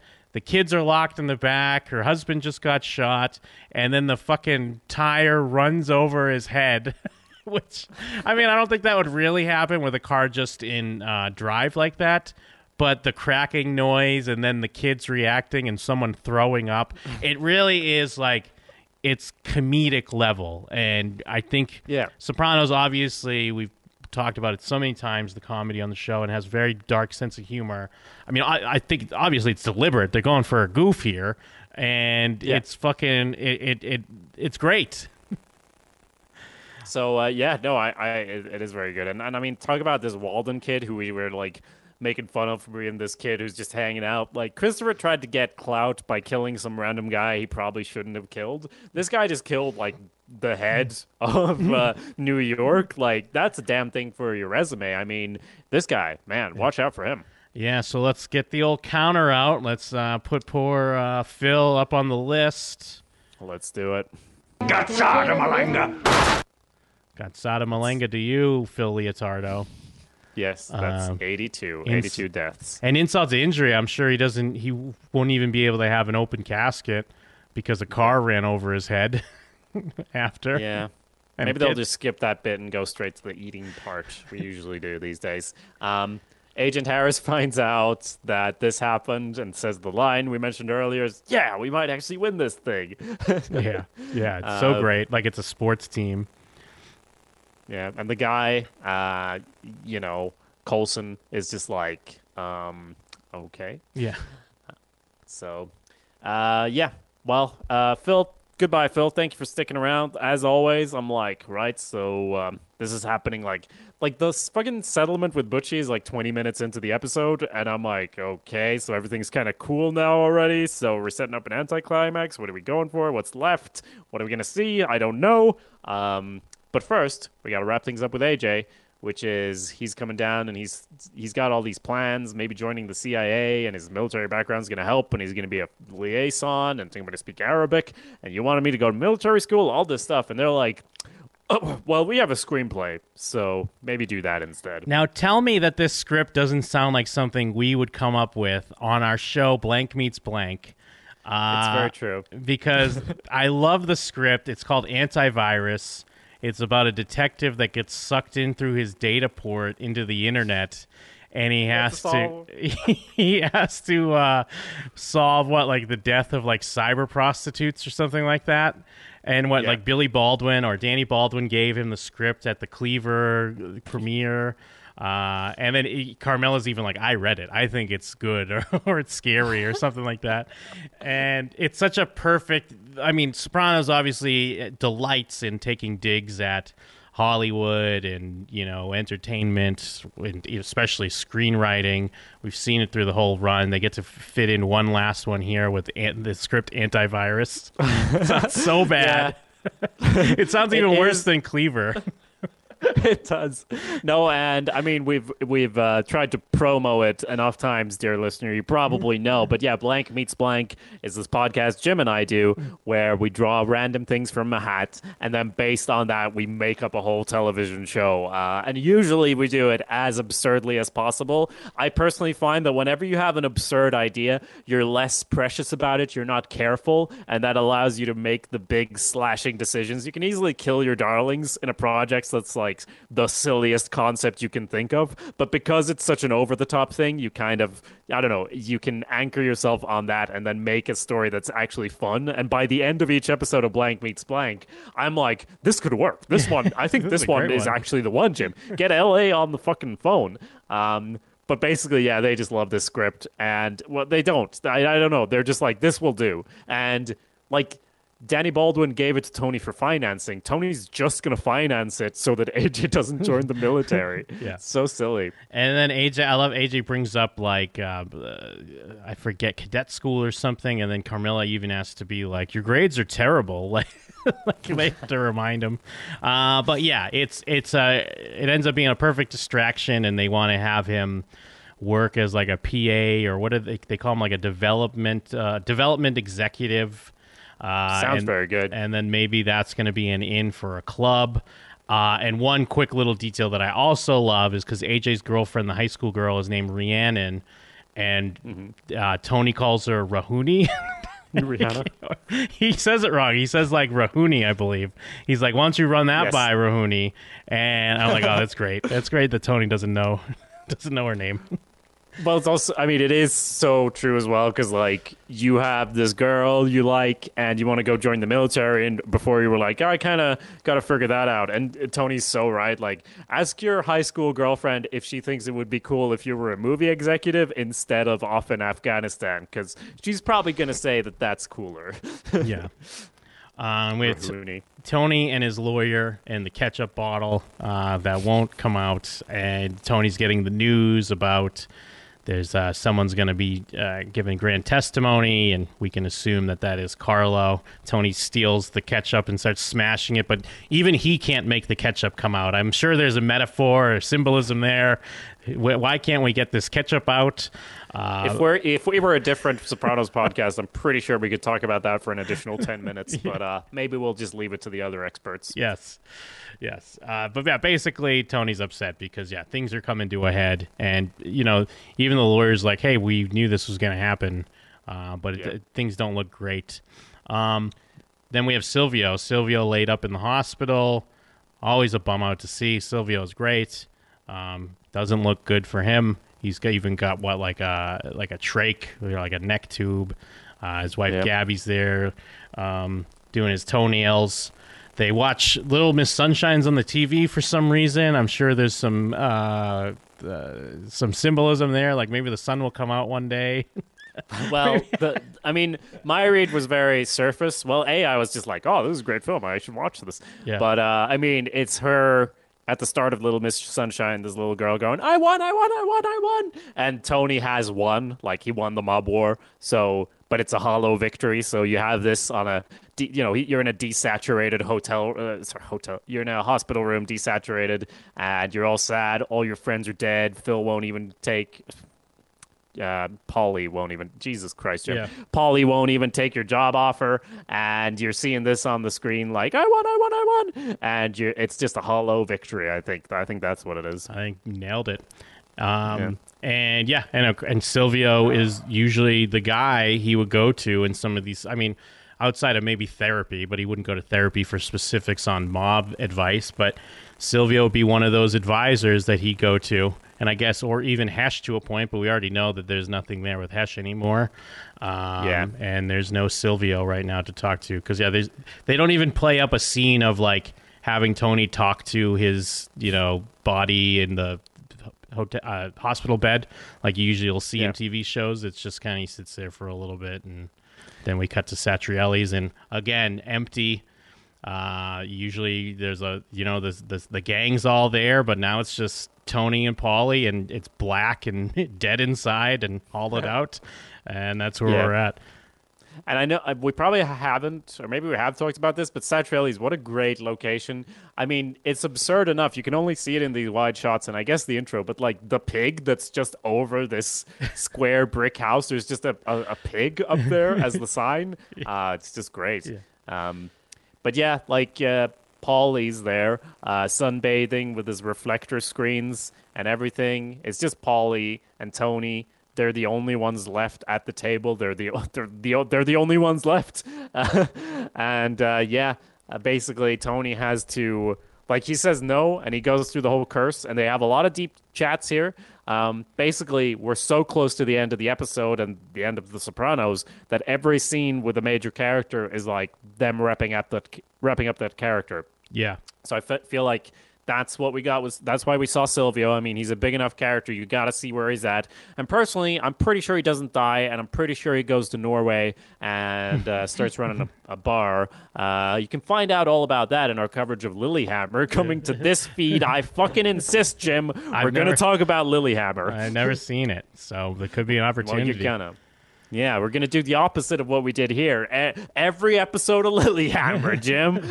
You're not going to know what's going to happen, but I'm going to know what's going to happen, eh? But no, if you don't know, Lilyhammer is the same actor that played Silvio. And now I can actually say, like, because at the start of Lilyhammer, he's in witness protection. And I always kind of thought maybe that was from The Sopranos, that's what he actually does. He becomes a rat at the end because that's what's in Lilyhammer. And they're basically playing off like he is the same character in that show. So I thought maybe there was some connection there, but there wasn't. So anyway, that's coming up soon to this feed as well. Stay subscribed. I Yeah. promise. It's going to be good. It's not going to be shit. Stay subscribed. Tell a friend. And yeah. So like you said, they're still getting into the cat. Paulie's talking about the crew's cursed.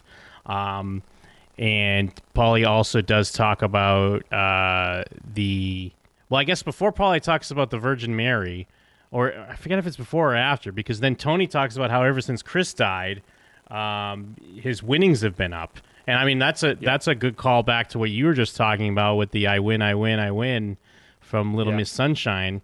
And it's like Tony does think like his luck's changed, but this is his luck's changed. I mean, I guess technically he's still okay, but a lot of other people have been suffering around him. Yeah, I mean, we literally saw his luck change, and he brings that up to Paulie, but Paulie's like, what, you get to believe in that, but I don't get to believe that the cat's cursed or whatever, or the jinx about the capos. And yeah, I mean, Tony, it's great that Tony manages it just by kind of threatening to give it to Patsy, but it's also like, well, what do you expect, Paulie? Who the fuck else is going to get it? Walden? Yeah. And then because when he tells Tony about the Virgin Mary, then Tony's like, "Oh, why didn't you tell me? You know, fuck strippers.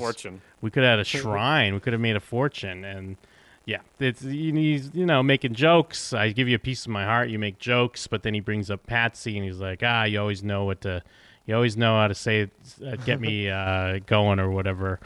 And so he's gonna take the gig. Tony walks away. The cat walks up. We have Paulie doing his old suntanning, and he's doing outside of Satrielli's, and that's where we leave Paulie Walnuts. Yeah, I mean, it's great. I mean, obviously, they say it very outright. To Paulie, at least, the cat represents, death or Christopher who died or whatever. Like, he's going to suck the breath right out of him. But, like, Paulie was going to retire there, right? I mean, that was his option, just, worry about his own health. And that probably would have been the wise move. Instead, he's still sitting there, not going anywhere, and the cat's still there. He's sitting there with the specter of death in cat format. I mean, The Sopranos and animals, it's never too subtle. Yeah. But it always works. It always works. Yeah. Like the bear, the ducks, you name it, the horse. Then we have AJ's working at Lone Wolf's Productions. Great logo. It's a babe in a bikini riding a wolf. It's fantastic. But yeah, I mean, just the idea of lone wolves, it's just a funny little thing. And then, he's like, okay, I told him no SUVs, but, he's got a BMW now. He swings up in his Beamer to go pick up his girlfriend from high school. And I guess Christopher was riding a Beamer in the pilot, right? So there you go. There's a Beamer callback. I mean, I guess he, I don't know, do you see him as like, because they talk about maybe you'll get to run a club or whatever. Do you think he's going to get more integrated into the mob and that? Or is it just him being like a weird piece of shit movie guy? I see him getting a club. I do. I mean, I don't know if he's going to be made guy, connected guy, but I think he's going to be his AJ version of that, where maybe he's running a club. They'll be running drugs out the back or whatever, side dealings in this. Very similar, like Adriana had a club. I think it's going to be a lot of stuff like that, and maybe he does get a little bit more involved here and there. That's kind of where I see it. Yeah. Well, that would make sense, Jim, except for the fact that Tony Soprano fucking dies at the end of this. Let's get into it. Not yet. Okay. Almost. All right, fine. You're not going to change my mind, though. Okay, go on. What's before that? Well, before that, after he picks up his girlfriend from high school, AJ is chipper. He's laughing now. They're watching like a Bush montage or something on TV, like him being an idiot. Yeah. The more things change, the more they stay the same. People are still watching American president montages of them being dumb. And, Carm casually drops that they're going to go to Holston's for dinner. Maybe Carm set it up. Maybe she was in on it. She's looking at her spec house. Maybe someone gave her some money for her spec house. Did anyone think about this? But Carm looks at her spec house. I love this shot though of Tony outside, just it's not long, but it's it's not quick either. It's kind of just these. I mean, before and after Carmilla walks up, but it's like Tony reflecting, and I think it's deliberate. We see the trees again, and that panning shot, except now the trees are all bare. And I mean, we've gone back to that a couple times, and especially going back to the dream. When he's going to go into the house and, that he heard Meadows' voice or what have you. But either way, for some reason, like I brought this up a few times with different shots on the show, but this was always one of the shots that pops in my head when I just think of The Sopranos, and I honestly didn't know it was in the final episode. I just thought it was, just a random shot in one of the scenes, but it's one of those shots I think of when I think of Tony Soprano. So I don't know, it really stayed with me, and I love it here because it's just this like quiet moment of him, kind of out the back. But then before that, of course, we do have one last scene with Junior, which is heartbreaking, which is great. Just on the trees and that, I always focus on like the pool, but the pool's been drained. Like we're done with the pool. But yeah, it's like an obvious callback to him being almost dead, looking up at the trees before going into the house. And like you said, now the trees are bare. He's raking them all up. He's wrapping it all up even. Yeah. And like I said, it's like at the end of a TV show, you kind of. It's not always the case, but you often get to see characters come in and have their last scene in order of their importance. So, like, the way we clocked out of these characters, we had, let's see, obviously the big ones. He had to go see Silvio because we had to say goodbye to Silvio. It just wouldn't make any sense. Melfi had one, but it was last episode because we needed to wrap that up early. Yep. And then we have the big one with Paulie, kind of implying, to my mind, that Paulie is more important to the story than Silvio, which is a bit sad, kind of, and also very true, I think, because Paulie has more personality and more character than Silvio ever had. We've had more subplots and times where we followed him more than Silvio. Silvio's obviously a great character, fun to have, but he only had a couple times where we were with him, like when he had the stress out from being the boss for like a day. Yes, and yeah, exactly. And Paulie, there's just like in that scene, there's callbacks to loads of other stuff, like his whole personality, his mysticism, and Tony's mysticism, and how it all like how it all wraps up for him. And we see that he doesn't change either. And then we kind of have this scene with AJ to show where he's going to end up. And he, like you said, he's back on the couch the more things change. And yeah, so obviously we got to have a scene with Junior. Yes. It's an amazing scene. Yes. Yeah. And because Tony is still like, I mean, he doesn't get it, I guess, which I guess makes sense. He hasn't really seen, I guess he hasn't seen Junior since the shooting, right? I'm trying to think there. Yeah. Because, okay. And, he's still trying to play this thing of like, he is telling himself he's there to, make sure the money goes to Bobby's kids, and that's kind of like his prime directive. But I do think there's probably more to that. I do think he did want to see Junior, and things become clear to him that you don't even know who I am. And well, even before that, I love when he first comes in and he's like, what does he say? I'm Johnny's kid or something like that. And then Junior goes, "Fuck you on a boutonniere." No, it's when he says, like, "Don't you remember you shot me?" Oh, that's what it is. Yeah. Jim, what is a boutonniere? I had to look it up too. I believe it's just kind of like a, it's like almost like a corsage. Yeah, or not a corsage, but it's like it's like a flower. I think you put in your on your suit, like on your lapel. Yeah, exactly. And yeah, I mean, it's basically in this scene we get to see where Junior's come to, and Tony gets to see where Junior's come to, and like he's just saying random things about how he never had kids, and Tony keeps saying like, I'll take care of the money, make sure it ends up with Bobby's kids, which I guess I believe, but it's not important. Like you said, he's not really there for that. Like, Junior doesn't even remember Bobby. He doesn't know what's going on. He doesn't recognize Tony. And he acts like that from the start, but Tony, I guess, thinks that he's pretending or whatever, but he comes to realize that's not the case and asks about, do you remember Johnny Boy, your kid brother? And just Junior, the expression on his face, like it's just a lot. And when Tony says like this thing of ours, like does this ring a bell? Well, I like just that. Trying to find something. Yeah, he starts with like the family and his dad, or Junior's little brother, and then he's like, okay, well, he could forget that, but he's not going to forget this. And it's weird that then it goes to the mafia, and it ties in a little bit with what David Chase talking about The Sopranos. And I don't know if I fully believe him. I think it's kind of like the artist thing you say because you don't want to make it seem like you're in love with your own stuff. But in the Sopranos sessions, in one of the interviews, David Chase talks about how, like, well, The Sopranos is just going to be forgotten, just like everything else. Everything gets forgotten. Yeah. And, I mean, yeah, I guess on a long enough timeline, there's truth to that. But, I mean, The Sopranos, it's a pretty fucking big deal, dude. And I get you can't be the guy that is like, hey, I made this thing and it's a big deal. But obviously there's elements of that here because, Tony is in a way almost pleading with Junior to remember some stuff, but he realizes it just all goes away. It all fades away. Not even just when you're dead. You could be like Junior, whether it's dementia, Alzheimer's, whatever it is that he has. And these things that are so important, this life you had, these moments in your life, they get forgotten and they get washed away. And I mean, that's sad and it's depressing, and it's even sadder when you have to watch a loved one go through that.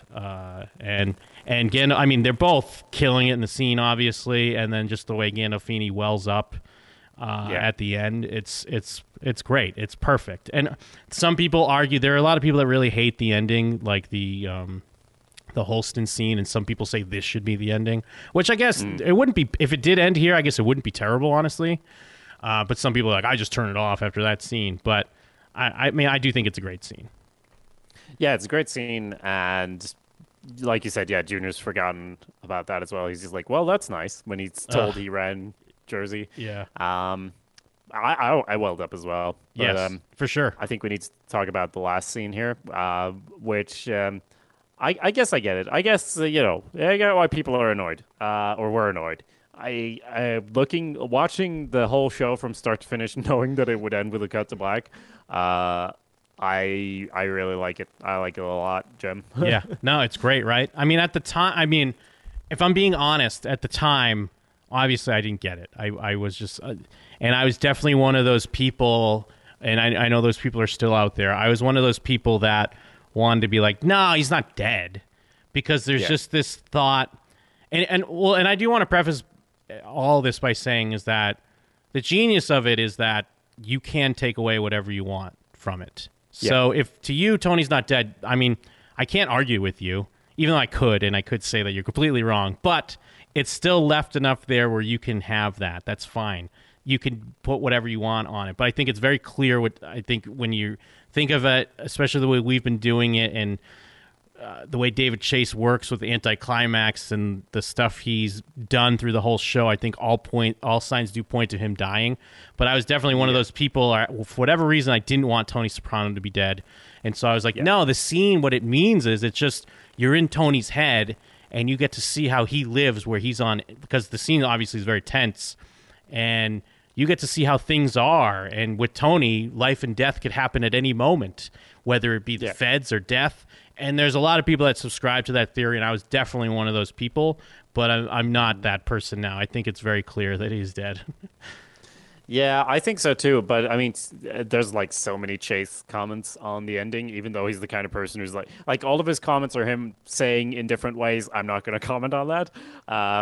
But one of the things he said just about what that whole, mindset of maybe he's alive was, wasn't really about leaving the door open. There was nothing definite about what happened, but there was a clean trend on view. There was a clean trend. Anyway, a definite sense of what Tony and Carmilla's futures look like. Whether it happened that night or some other night doesn't matter. So that's, David Chase commenting on that, which makes sense. Like, if you really want to, you can view this scene and go, no, Tony didn't die just then, but at some point he's going to die exactly like that. Now, I don't see what you gain from that, really, as a viewing experience. Just, I mean, you can get to write some Soprano fan fiction, I guess, or whatever. Like, if you want to create something based on it, sure.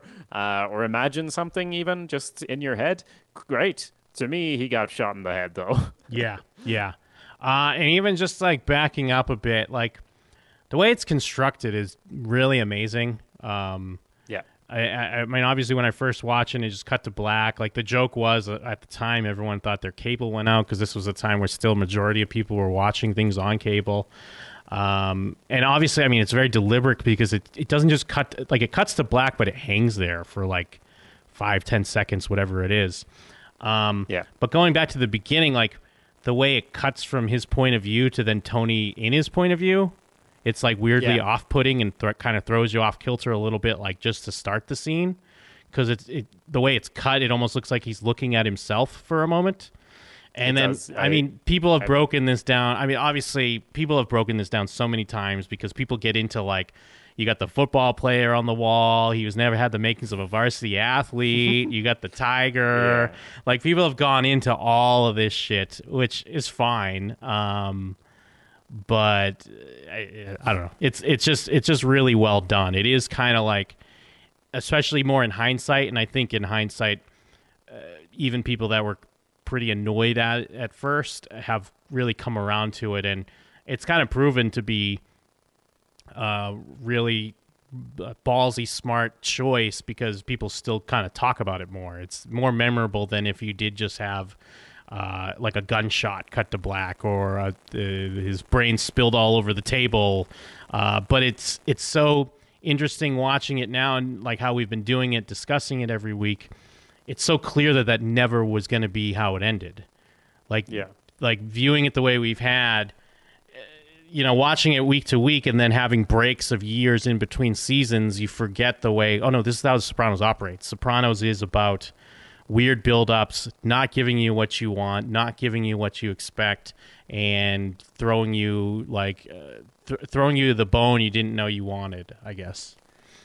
Yeah, and on that, I'll toss in some quotes as we get into it, but on the sort of the comment that people have said that it felt like a fuck you to the audience, David Chase doesn't think that's correct. He says, we don't have contempt for the audience. In fact, I think The Sopranos is the only show that actually gave the audience credit for having some intelligence and attention span.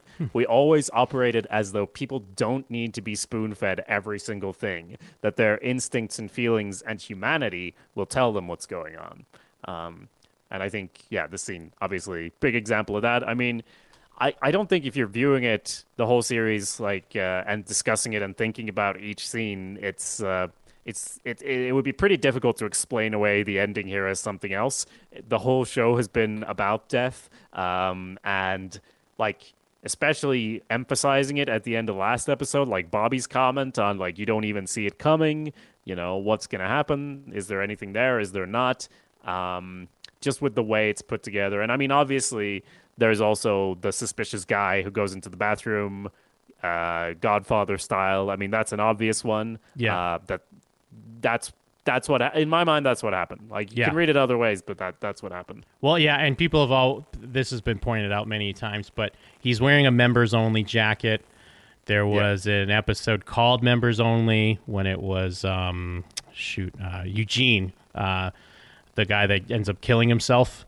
He was wearing a members only jacket, and Vito was making fun of it or making fun of him for it or something. And then he does walk into a diner of some sort and kill somebody in Boston. Remember, there's that scene. He walks in, it's shot from outside. He shoots the guy in the head. Not that that's a direct saying that this is it, but I mean, it is a weird little connection. And especially there's that camera move when, first the guy walks in ahead of AJ, it's weirdly blocked. Because when AJ comes in, because Tony looks up every time the door opens, and that guy walks in ahead of AJ, and he's kind of peeking at Tony, and there's that camera slide. Obviously, it adds tension either way, but it slides across where the family's eating, and then you see him as he's walking into the bathroom. But yeah, that's the main theory on the death as well, is that, that's the guy that comes out. There's also, people have theories around the Meadow thing and how Meadow is kind of the guardian angel, if you will. I think because in that Seven Souls intro that time, when they're talking about the souls, the guardian angel, I believe, is when Meadow's on screen. She's also the one that brings him back when he's in his coma. She also saves him indirectly in the college episode.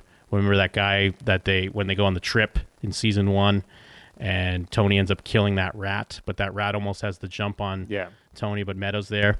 And so there's the theory that if Meadow could just get in the fucking restaurant and be sitting there, maybe the guy wouldn't have made the move or something. But to David Chase's point, it doesn't matter if it happens here.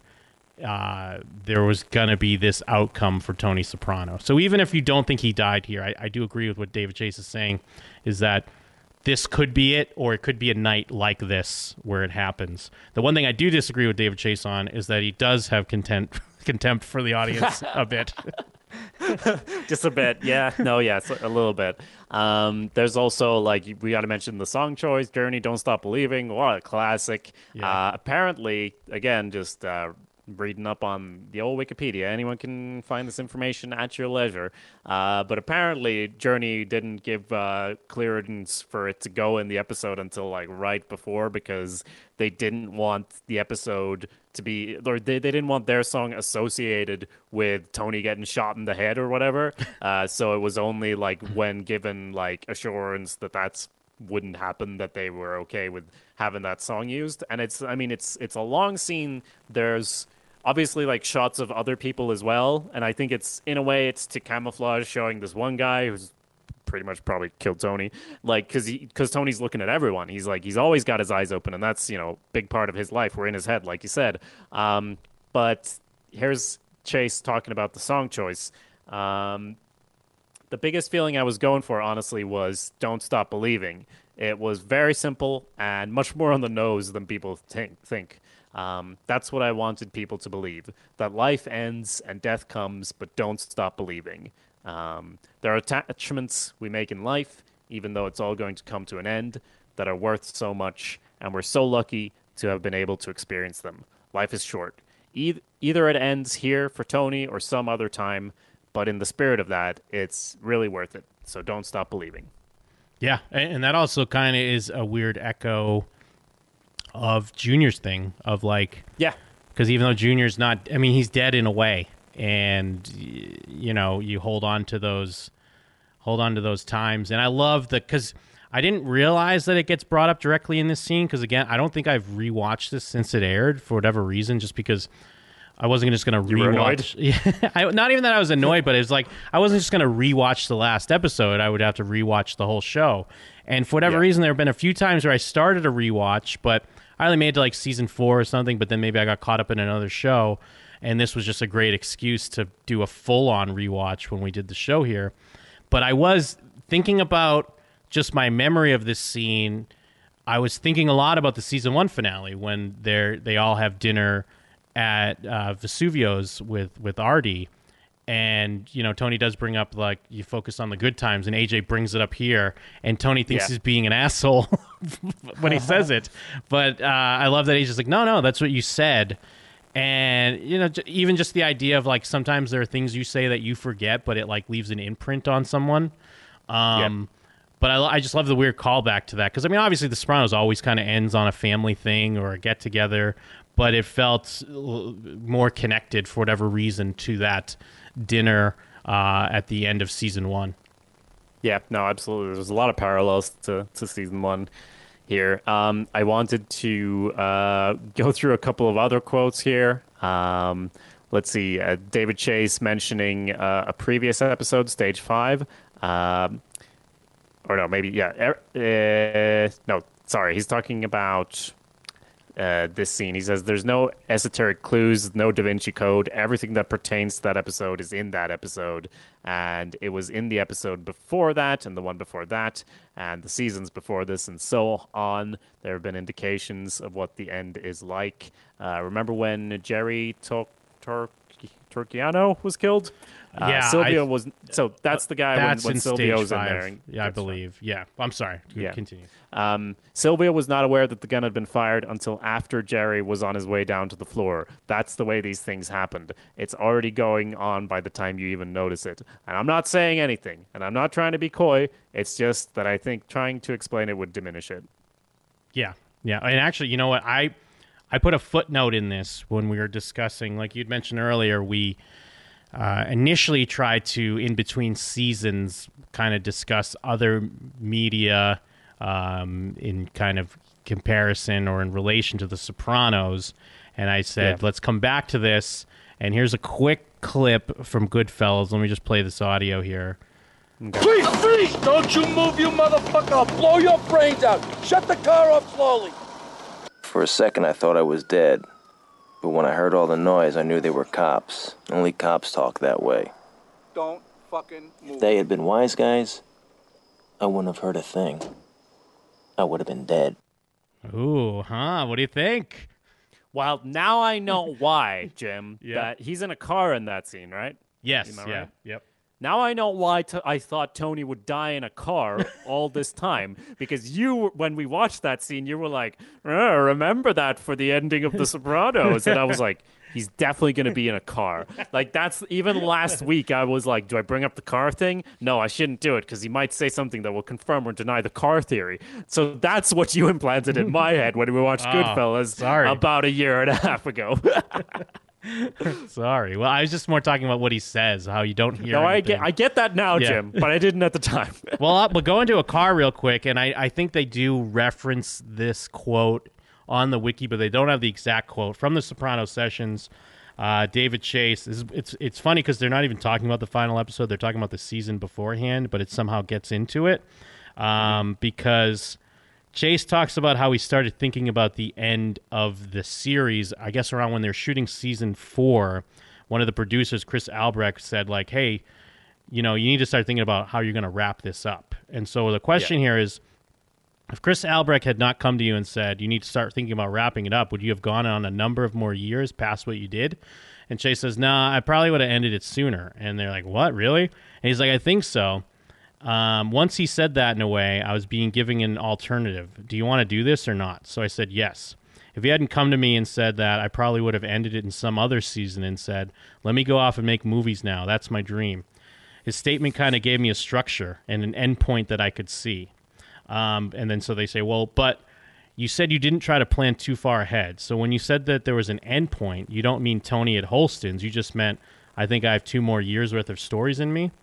And and then this is David Chase's response. This kind of was making headlines about a year ago, roughly, when this book came out. And I almost thought maybe you were going to get spoiled somehow from this since people were talking about it a lot.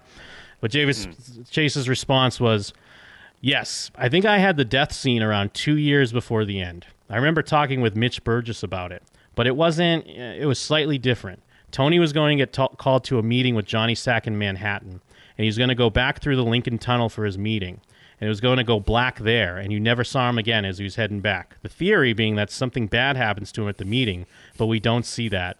And then they reply, you realize that you just referred to that as a death scene, and then it's just a long pause, and then Chase goes, fuck you guys. Yeah, it says on the wiki, Chase later clarified, saying he was not describing the Holston scene as that death scene, but the earlier scene, so the one he was describing there. That's the scene he called that death scene. Yeah. But, He does say, because it says, like, the side note is Matt and Alan explode into laughter. After a moment, Chase joins on for a good 30 seconds. And Chase just says, I changed my mind over time. I didn't want to do a straight death scene. I didn't want you to feel like, oh, he's meeting with Johnny Sack and he's going to get killed. That's the truth of it. So he kind of tries to, like, save it a little bit. Yeah, just walk it back a little. Yeah, just a little bit. Yeah, I mean, I think it's fairly clear what's going on. This final quote, I promise, for me at least, it says, let's see. I'll just say this, talking about the ending. When I was going to Stanford University's graduate film school, I was 23. I went to see Planet of the Apes with my wife.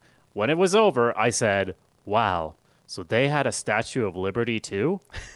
So that's what you're up against. So he says, I think what he's saying there is some people are just going to get what you're going for and some people are not. And in that example, he obviously wasn't because he was like, whoa, mad. They had a Statue of Liberty.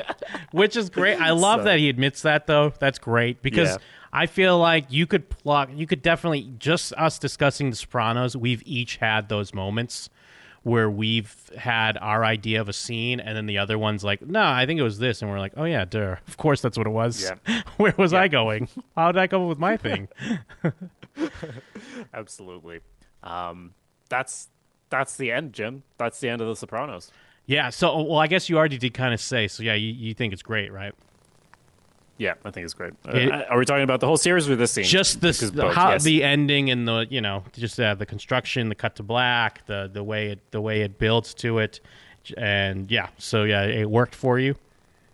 I mean, I am in such a unique position of having gone through it scene by scene, so I've like thought about it. I've expected him to die for 6 seasons, and I know if you watch a show on TV and you're like, yeah, he's probably gonna die, but I'm hoping for him, I'm rooting for him. I'm like, I've been pretty sure throughout that like cut to black means death, like it's the name of our show and everything.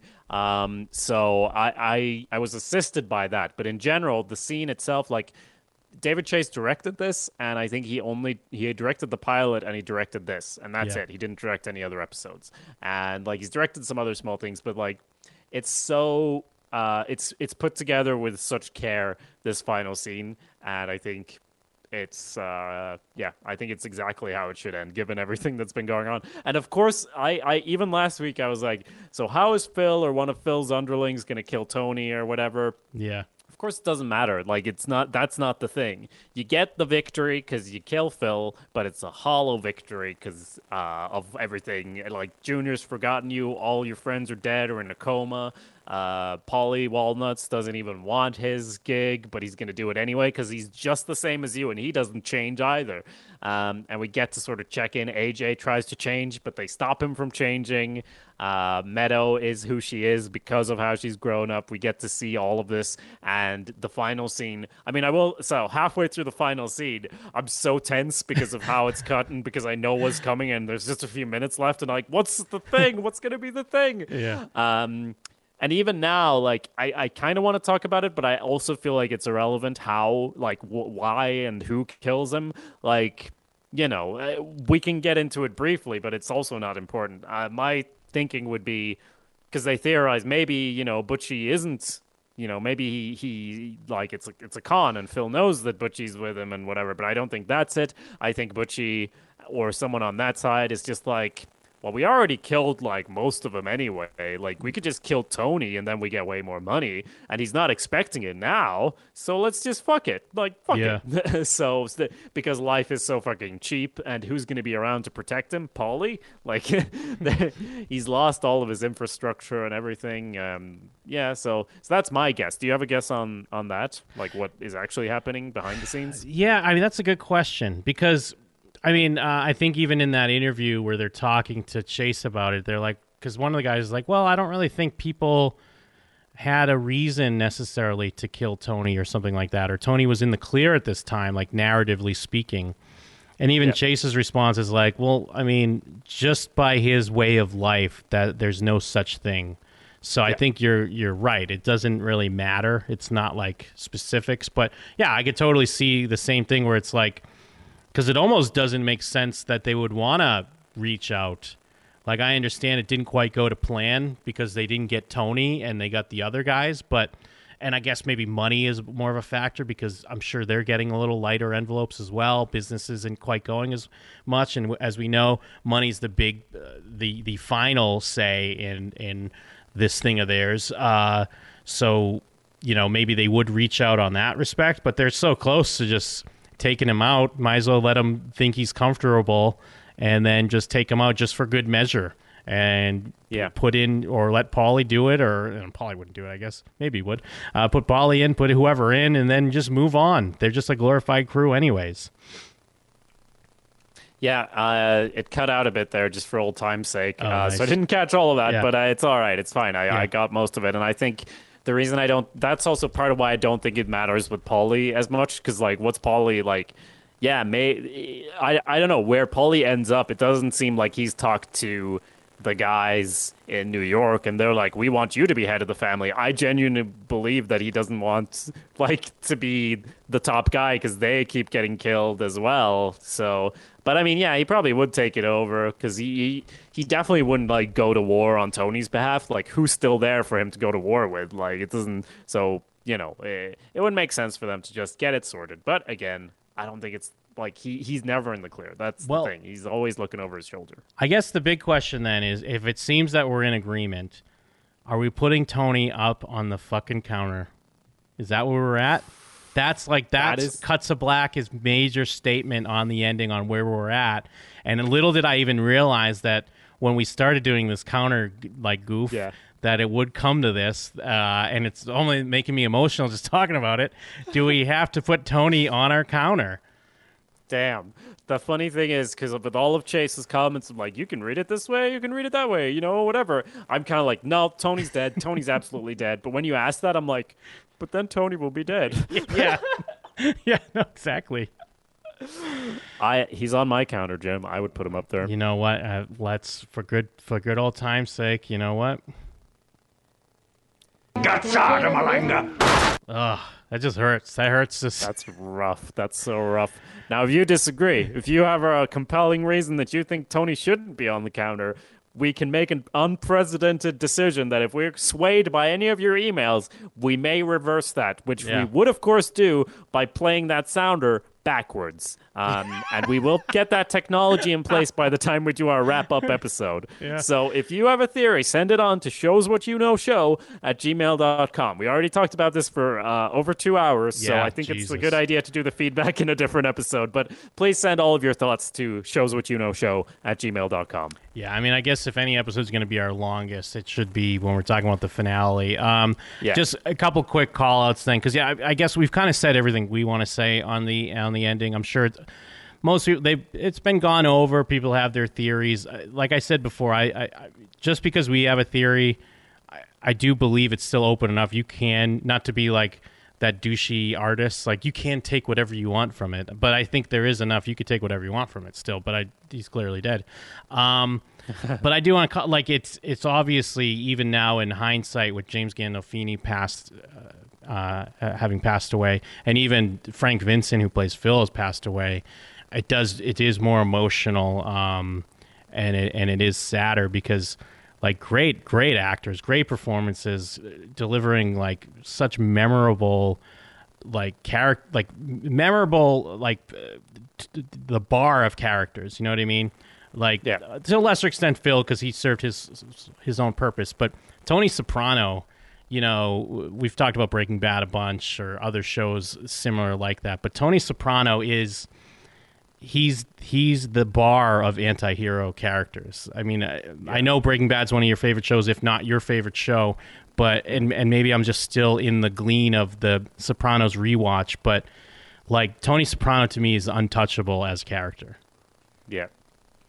And Gandolfini, like, you know, just because think about rewatching Breaking Bad after Bryan Cranston has passed away. Like, it adds that extra meta layer that does make it like more sadder and more, you know, a little bit rougher. But just want to call it out. I mean, we've talked about his performance many times, but, you know, it can't be overstated, I'd say.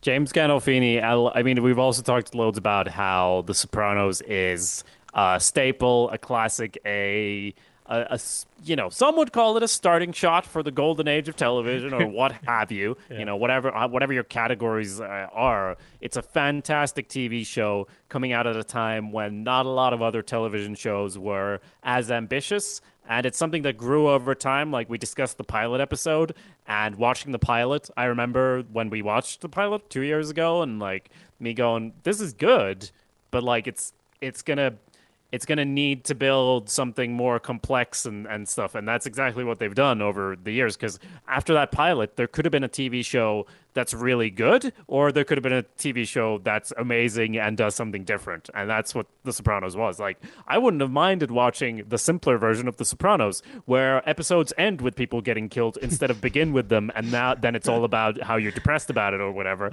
Like, that would also probably have been a good show. But they did something where they were able to tell a story in a visual medium that builds on its complexity over time, that goes for years and years. And obviously, there's a lot of long-running TV shows. And obviously, like, there's a lot of old TV shows that I probably haven't seen that do a lot of interesting things and advanced storytelling in the visual medium. But compared to a film, there's only so much you can do in 2 hours or 3 hours, the Irishman would tell you. There's only so much you can do in a film. So when you're in TV, you can build the story. You can build it upwards instead of to the side, if that makes sense. When you think of the storyline, you're going from A to B in, the hero's journey, whatever. You're going from A to B. You can do that in a movie. But in a TV show, you can add layers of complexity, like you're building a building or building a tower, or more and more of, like, depth that you just get out of it. And I'm not going to say they're the first to do that, but James Gandolfini's performance as well, I don't know, it all ties in for me, and it's just a fantastic series and a fantastic end to it as well. So that's my thoughts. Yeah, no, absolutely. That's great. And I guess, we've gone on. It's been a long one, and we've mentioned we'll probably come back with a series recap. I'm sure we'll say some similar stuff, but to reiterate what Jacob said, if you do have some other thoughts or differences, especially with our take on the final scene or just the final episode or any other episodes at this point, would be fine. You can send them to showswhatyouknow@gmail.com. Or you have other recommendations. Like I said, I'd like to keep some discussions going. I'm sure we'd always talk about how we wanted to revisit The Godfather and maybe kind of talk of that in context of The Sopranos. I would maybe want to delve into some, like, I know David Chase made another movie with Gandolfini. It's very different from The Sopranos, but maybe worth discussing. And James Gandolfini's made some documentaries, stuff like that. Things to kind of keep the conversation going. Any ideas you might have or thoughts, please send them to showswhatyouknowshow@gmail.com. Also, please submit reviews still, even though we're done with the main show. Yeah, and of course, Many Saints of Newark coming out this September, so we'll be talking about that. You better believe it. And I've also mentioned showswhatyouknow.com, where all our stuff is, but I also wanted to shout out again, hey, if you like this, maybe you'd like other things that we also make that are different. So besides showswhatyouknow.com, you can go to jimandthem.com for Jim's main podcast. I mean, it has a fair few more listeners than this does. It's a really good comedy show over, 600 episodes, right? We're 600 something. Oh, yeah. We got a lot. Yeah. Been a while. Another show that adds complexity over time, much like The Sopranos. And for me, I have awesomepedia.org. You can also search for Awesomepedia on YouTube for some of my video essays and other animation projects and loads of nonsense that I like to make. But besides that, Jim, is there anything else we need to say? You know what? There's one more thing. Oh, what's that?